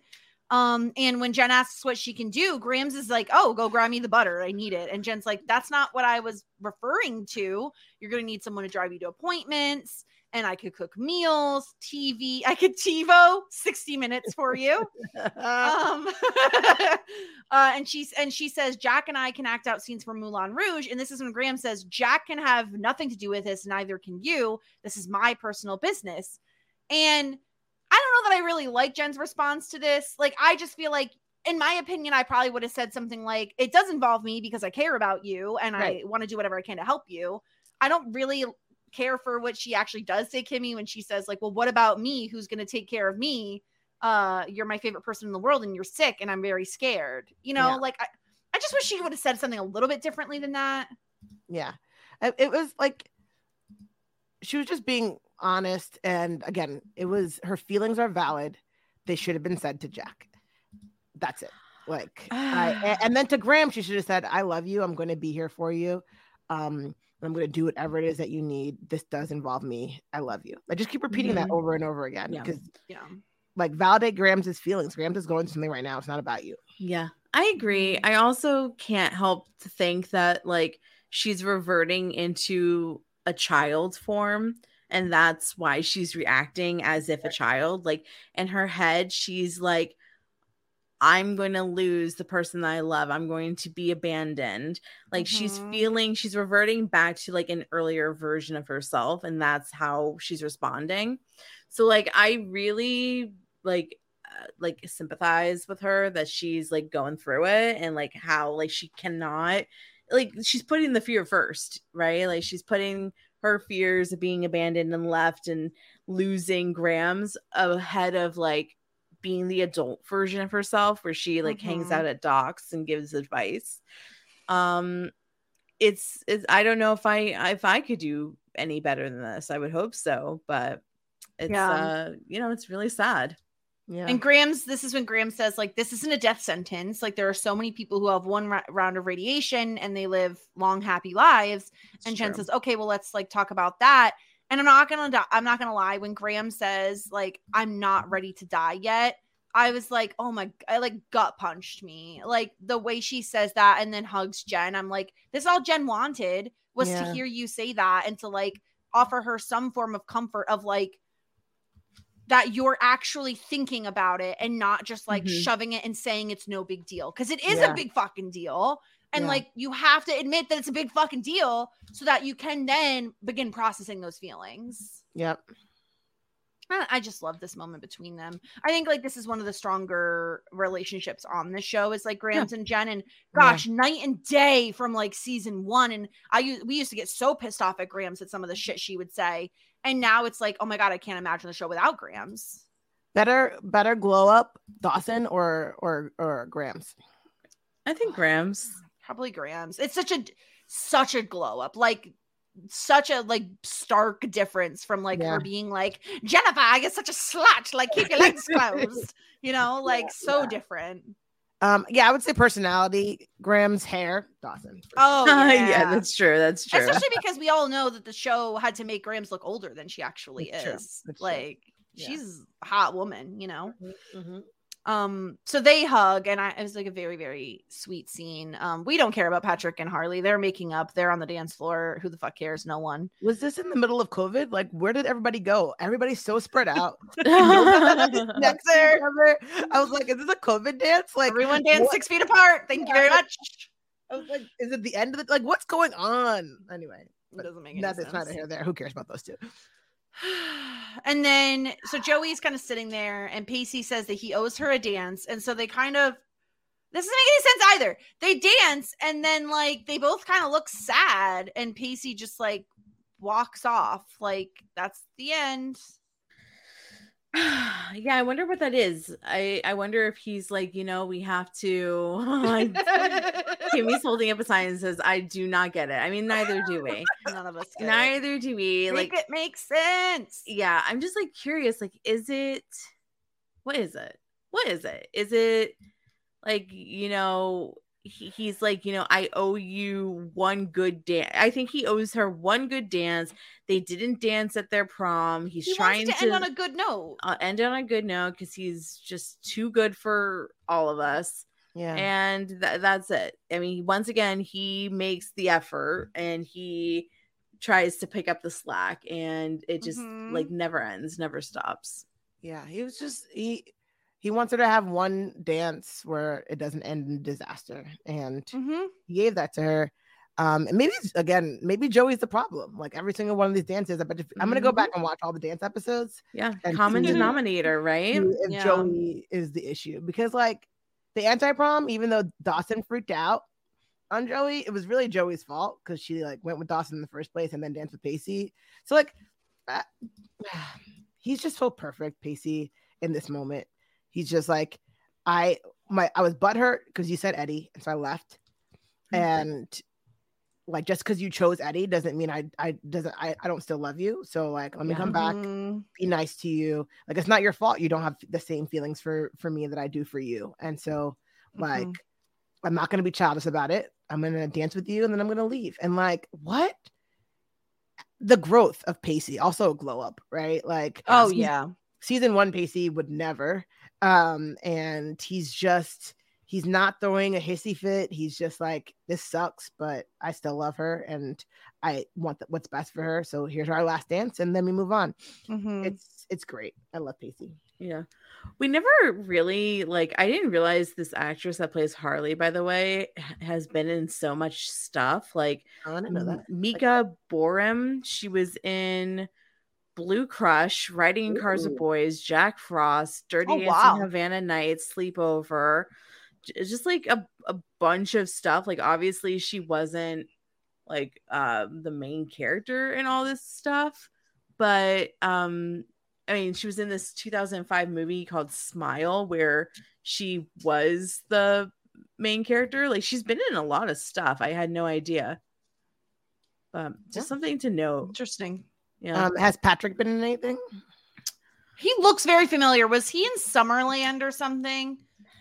What's Summerland? Yeah, we don't know what that is, Jessica. Oh my god. What is that? Summerland is. So that actor's name is Taylor Handley. He looks like a tailor. Summerland. What is the name He of does it? look like a tailor. Hold on. Was strangely also in Jack Frost, which apparently everyone's in Jack Frost. He was in the OC, which sounds the OC. Yes, That's what I've seen him in. Yep. Just not to divert completely. Summerland was a show with one season. I think it had. Oh, was it with Lori Loughlin? Lori Loughlin. Yeah, I know what it is now. Jesse McCartney, bitch. Jesse McCartney. Yeah, it was basically like, let me see what the thing says. Braden, Nikki, and Derek are 3 kids from an average, normal Kansas household. Their whole life is thrown upside down when their parents are tragically killed in a car accident. And then they go and live in like this Summerland house with the aunt or something. And I think that's Lori Loughlin. It was on the same season as that other terrible show that was the Dawson's Creek spinoff that you guys watched. The Americans? Was it called The American? What was it called? Coca-Cola Presents The Americans. Not The Americans. That's a different not show. The Americans. What the fuck is the name of that show? American Boy. No, what is it called? Dawson's It's definitely Creek spinoff. Hold on, we fucking covered All it. Young Star- Americans. Young Young Americans. Americans. I'm Yeah, so yeah, sorry. yeah. Young Americans. But I think it was like when the WB was trying to do like all these like summer spin-offs. Yeah. And I remember because I was like, oh. I mean, I watched it because it had Jesse McCartney in it. Like, let's be real. Teen girl me was like, fuck yeah, I'll watch Jesse McCartney. Look at how cute he is. Yeah. Little Yeah, blonde this guy's pretty prevalent as well. He's been in The Mayor of Kingstown most recently. Like I said, was in the OC. Yeah, that's definitely what I must have seen him in. Was in Southland. He's a working guy. He's very good looking. Good for as you, Patrick. An adult. Good for you, Glen Coco. Yeah. Good for you, Glen Coco. So then we're with Joey. She's outside Eddie's house. And it's fucking dumbest thing ever. Sorry. He opens the door and she's like, "Oh, you're probably wondering what the hell I'm doing here." Yeah, we are. Yeah, we are. How did you get there? Yeah, we all are, bitch. How much money? Like, it's not like he lives 20 minutes away anymore. Like, he went going to his parents' house constantly. And then can I just say, okay, The kiss. Joey initiates the kiss. Yeah. Now, when it's shitty when she initiates it, like closed mouths, just like chickens fucking pecking. Yeah. Now, the only moment it gets bearable, I don't even want to say it's like sexy, it's bearable, is when Oliver Hudson participates and he arms around, lifts her up. They kind of do like some pecking, which again is a little bit like, come on. It's not bad. It's an improvement. Probably, but it doesn't make any sense to me because then they kiss and then they hug. But like, Kimmy, you cannot tell me that Joey is happy. Look at her fucking face. No, she looks distraught. Like, what? Yeah. Like, what are we doing? First of all, she opens the door. Like, you're probably wondering why I'm here. Everybody is wondering why you are there. Every single person. Then secondly, could you guys talk? Though, for real though, like I do not get it.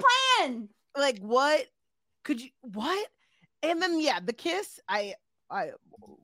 It looks hard. It's hard to watch. And no really shade to Oliver Hudson because I really put this all on Joey. Like 100%. Oliver Hudson is a good kisser. No, Katie Holmes knows that she doesn't want to be doing this, and it's wrong. She's like, wait, why am I here again? Why am I not making out with Joshua Jackson? Actually. And that's the end of the episode, and we're all left wondering, the fuck did we just watch? But it's Kimmy's favorite episode. Oh God, that's why she's here. I have a ranking of all the episodes. I think this is like third to last. So like, I mean, I think that we just need a smidge more drama from our teen drama before we rein it all in. I think that Joey had a freak out. She wasn't ready to like be fully into this commitment. She doesn't think that she deserves nice things. Like, you know, but we deserve nice things. Yeah, Joey. we do. Of course we do. So I think that that's what's going on.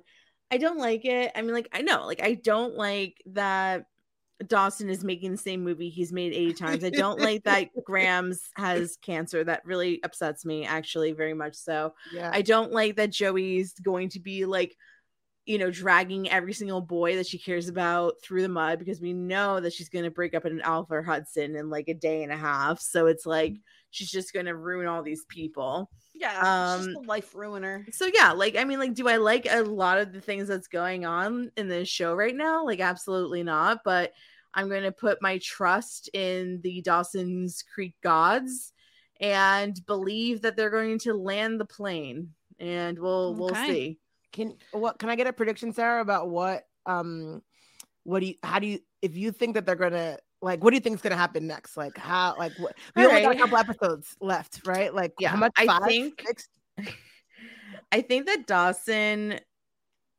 I'm still standing strong that Dawson's true love is filmmaking. I think that Creek Days 2 is going to get pushed forward and be made. And I kind of think that I'm like very afraid about him investing his money, but like maybe there's a possibility it's going to work out for him. I feel like it will. I can't fathom what's going on with Jen because I just like really can't go there, but like probably nothing good. That's the name of the game at the show, and it's probably nothing good. I think we're gonna shit on Jen again. I think that we're gonna have like one more episode of like Joey choosing Oliver Hudson, realizing that she really does love Pacey, and then make her own version of a grand romantic gesture. I still think that Pacey's going to get screwed from working at Numbers Incorporated, but hopefully his time in white collar jail is not that long. And then one day we'll see Jack and Audrey again. Am I forgetting anybody? I don't know. What do you think is going to happen with Grams? I think Grams is going to pull through. Like, I really do not want to go there that Grams is going to pass away. But then again, if she's going to pull through, then like, what's the point of doing this? I don't know. I'm having a hard problem. To torture us. I'm having a hard problem, like really like wrapping my head around that. And like, once again, like, you know, I understand that that's what you do at the end of the show. Like, that's like, how do we make it dramatic? Like, This Is Us did it. Like, we had the entire season leading up to Mandy Moore's passing, and we did it in Parenthood. Like, there's always something like this, but once again, like, I just like, I really like don't want to. I don't know. I don't want to deal with a character death. Mm-hmm. And I don't know if I drafted Grams in the draft, and I don't know. I don't. That's what you're really worried about. It's like, will I get the points? But what about the draft? What about the draft? How many points is it if somebody dies? 50? If someone dies, 50 points. Yeah, 50 points. So I really do not want Grams to die. I do not like it. It does not make me feel comfortable. But I mean, like, what, you know, live and let go, right? Mm-hmm. Like, that's what they say. Live, laugh, love. Live, laugh, love. Eat, pray, love. I'm gonna have to go to freaking Rome just to deal with the tragedy that is my life of Dawson's Creek ending. Are we ready to hear from self-proclaimed the Joey Potter super fan DBK? What? He sent in a voicemail. I'm pretty sure that you're the opposite of such. He wrote it. I'm just saying it. He Go wrote forward. it. Let's see what he has to say about this episode. Oh my God. What up, though, ladies? So on this week's Dawson's Creek episode, did they say, let's do things that would never, ever happen in real life?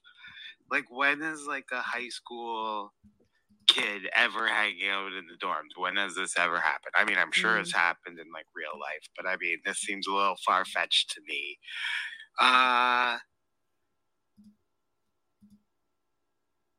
Oh, yeah, and then Joey getting Pacey to go to this high school dance. Like, where's this? Like, Harley was like, hey, guess what, teacher? I was wondering if my babysitter could come chaperone my dance. Oh, and she's going to bring a date. Is that cool? And the school was like, yeah, sure, of course.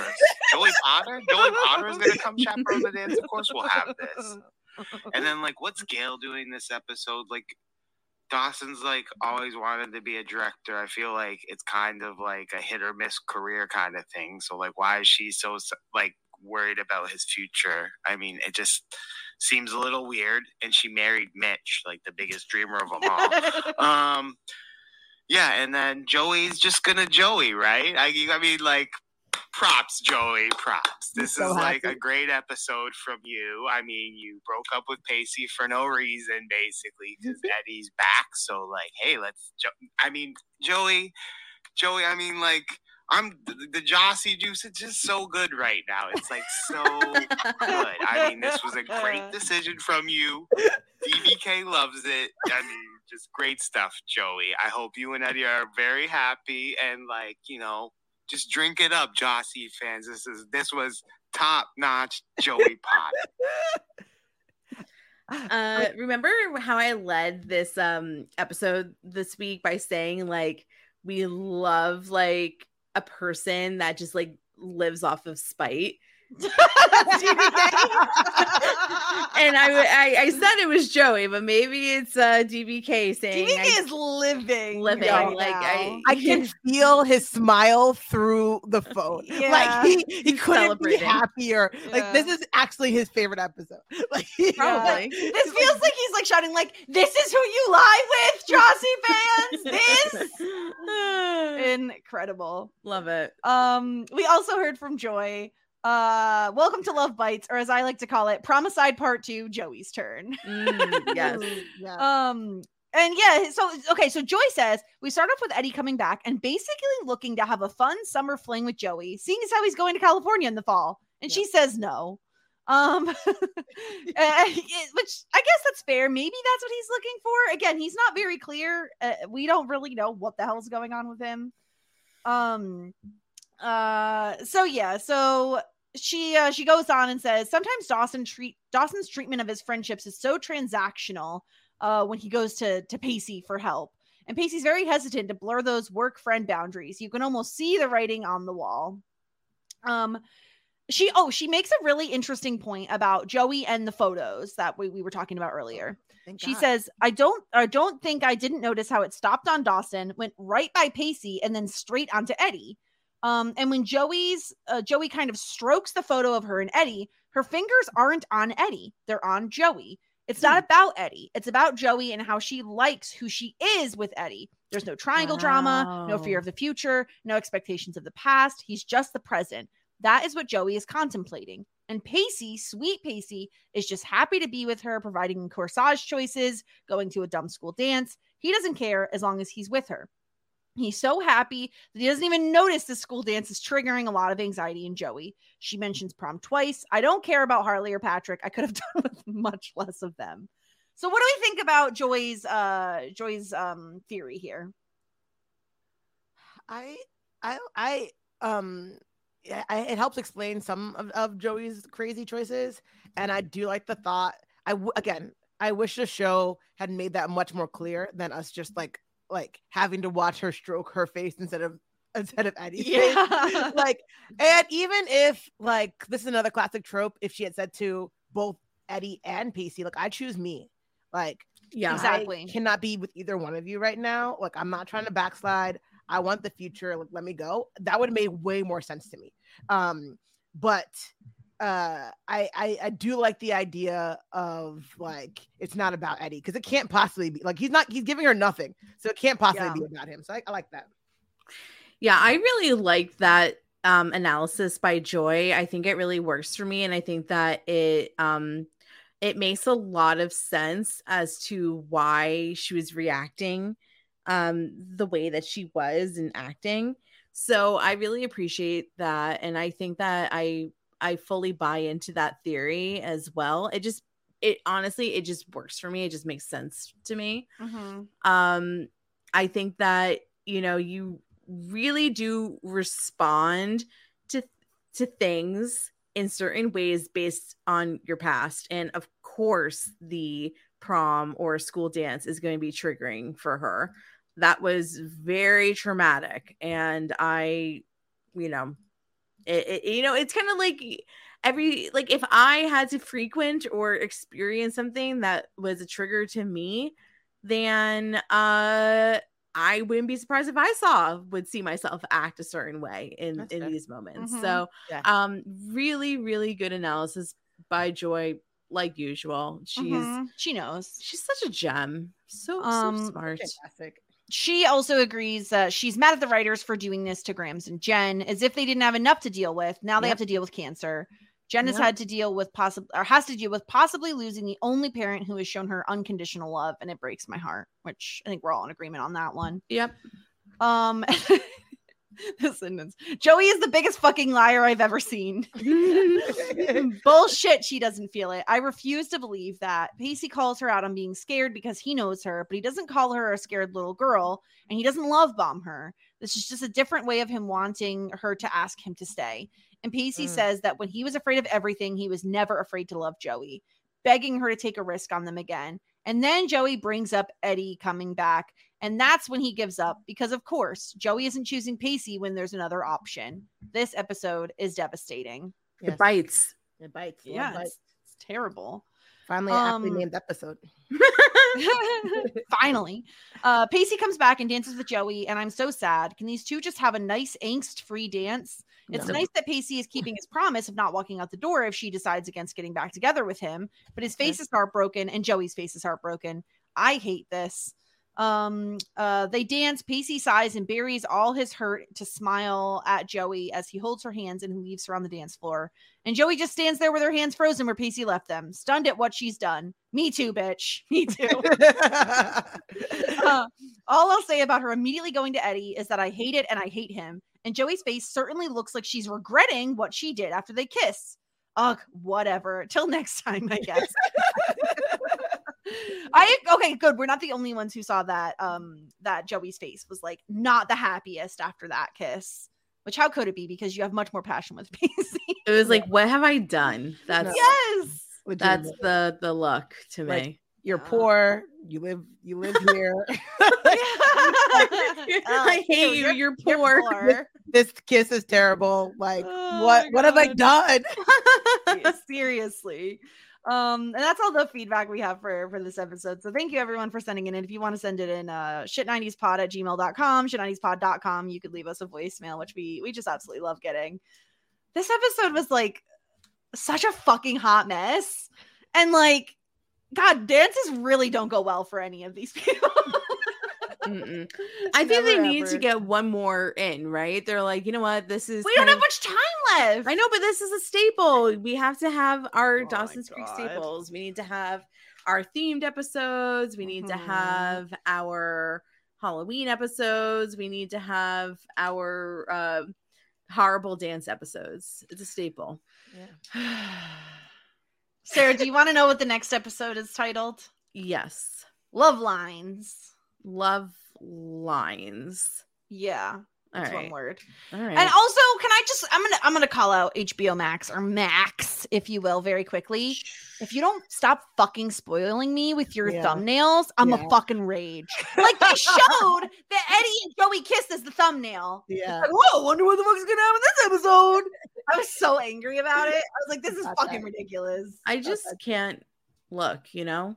I just can't. You shouldn't look because it's a big ass fucking spoiler. Yeah, I really try not to pay attention to that fucking sort of thing. Anyway, it pissed me right off. Kimmy, gosh, hold on. Like, this is the last time we're having Kimmy on. Not ever. Not ever, but for Dawson's Creek. Not, come on, be real. Be real. For Dawson's Creek, yeah. Kimmy, I love you. I adore you. Thank you for being on this journey with us. Thank you for just the laughs, the love, the support. I'm gonna get emotional. I'm gonna not. And thank you. Just really thank you. I was gonna say the exact same thing. I went back before this episode because I was like, this is the last time on Dawson's Creek, and I was like, I was in such a dark place when I found your podcast. Like legitimately, like COVID was the worst. And what always been a comfort for me is to go back and watch the shows that I love.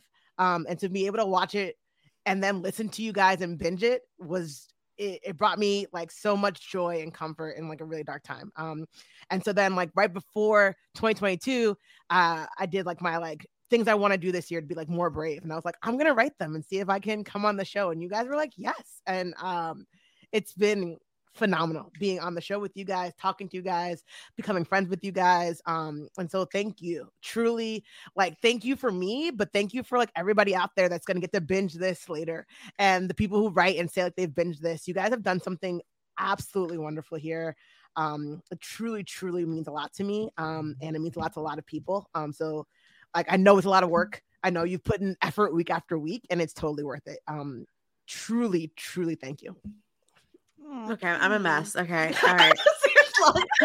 I'll talk there. No, I think it's one of those things. If you are catching up on a binge or something, like always just like email us. Like even if it's like one sentence, we love hearing from people. It really makes it feel like it's not just us. Like it does to a certain extent feel like it's just us, like having a chat about a show once a week, you know? But like there's so much more than that when you hear from people, and like it's fun when you guys talk to each other in an email, like, oh my gosh, BBK, you know what I mean? Like there's just like a sense of community around it. Yeah. And I love the little community that we have here. And we absolutely love hearing from everyone. And like always like shoot your shot. I always say to everyone, like, if there's something you want to do, the worst that someone can say to you is no. And like, is that the worst thing ever? Like, just ask, because you never know. We're not going to be like, hey, person, do you want to come on our podcast and talk? You know what I mean? Like, we don't know. We don't know if that's something you want. And we so enjoy getting any feedback at all, especially when people just have something to say, like something they want to say. And like, it could be anything. And it's just the absolute best experience. So, and I think Kimmy, you may have been one of the first people that we had on that was like, we only know you from like sending in feedback. And it kind of started this like loop of like, then we brought on other people. And like, you kind of started that, I think, was like, I, to my memory, which is fucking horrible, so don't believe it. But it's just been such a joy getting to like talk to anybody who's ever come on the podcast and like get to hear everyone else's thoughts and feelings, because obviously like Sarah's never seen the show. This is her first time. I watched it once upon a time, a very long time ago. I don't remember everything from it. And like, it's just been such a really wonderful, absolutely incredible experience. And I can't believe we're like getting so close to the end now. It's crazy. Looking at like, oh, we're going to be done in a few months. It's like crazy. And obviously we're never going to be done, you know, but done with this at least. So, and anybody who's ever like, we're never ending, you know, we're going to talk about another show and everything like that. But like, this feels like, because Boy Meets World, Sarah, was different in that like, you and I had both seen it. We both had so much nostalgia for it. We knew what we were kind of getting into. Dawson's Creek was really where we like let our hair down, I would say, and got like, because it's more adult than Boy Meets World. Yeah, it's always been like so much fun. Like it's always been very free. Like you know, it's unfiltered, you got to talk about dicks in the butt, you know, raw and not in. Just on the butt. On the butt. Just on the butt. Just touching the butt. On and around. It's really been raw and real and fun. And there's, you know, like literally, like there's been tears and laughter before today. And like, I've always said, like, this is just like so much more than the show is so much more than I ever would have thought it would have been starting out. And like, you know, the people that I've met through this process has just been really, really incredible. And like, we haven't had a bad experience having a guest on, and everyone is so our lovely. Listeners. And it's unbelievable, truly, to have so many amazing people not only listening, but sending in feedback and like taking their time to talk to us. It's incredible. Yeah. So, okay. Well, let's pull Sarah, pull yourself together. I'm like, everybody, pull your stuff together. Get your shit together, everyone. Everybody, get your shit together. Kimmy, like, what's going on? School starting back, so like I'm back to my regular job. But summer's been fantastic. And the writer strike is happening, and so I'm not sure what's going to be going on with like the shows that I watch in the fall, but that's not the most important thing. But if All American does return, I'll be tweeting about it at Ships Only for Fun, number 4, and just having a good time, and then listening to you guys. Hopefully, come back on for something else, because you guys are awesome. Yeah, if you haven't seen, have you seen Felicity, Kimmy, or no? I haven't seen Felicity. Oh my God! So maybe you can watch. I've seen a couple episodes, but like I'm not like Dawson's Creek Felicity. Yeah.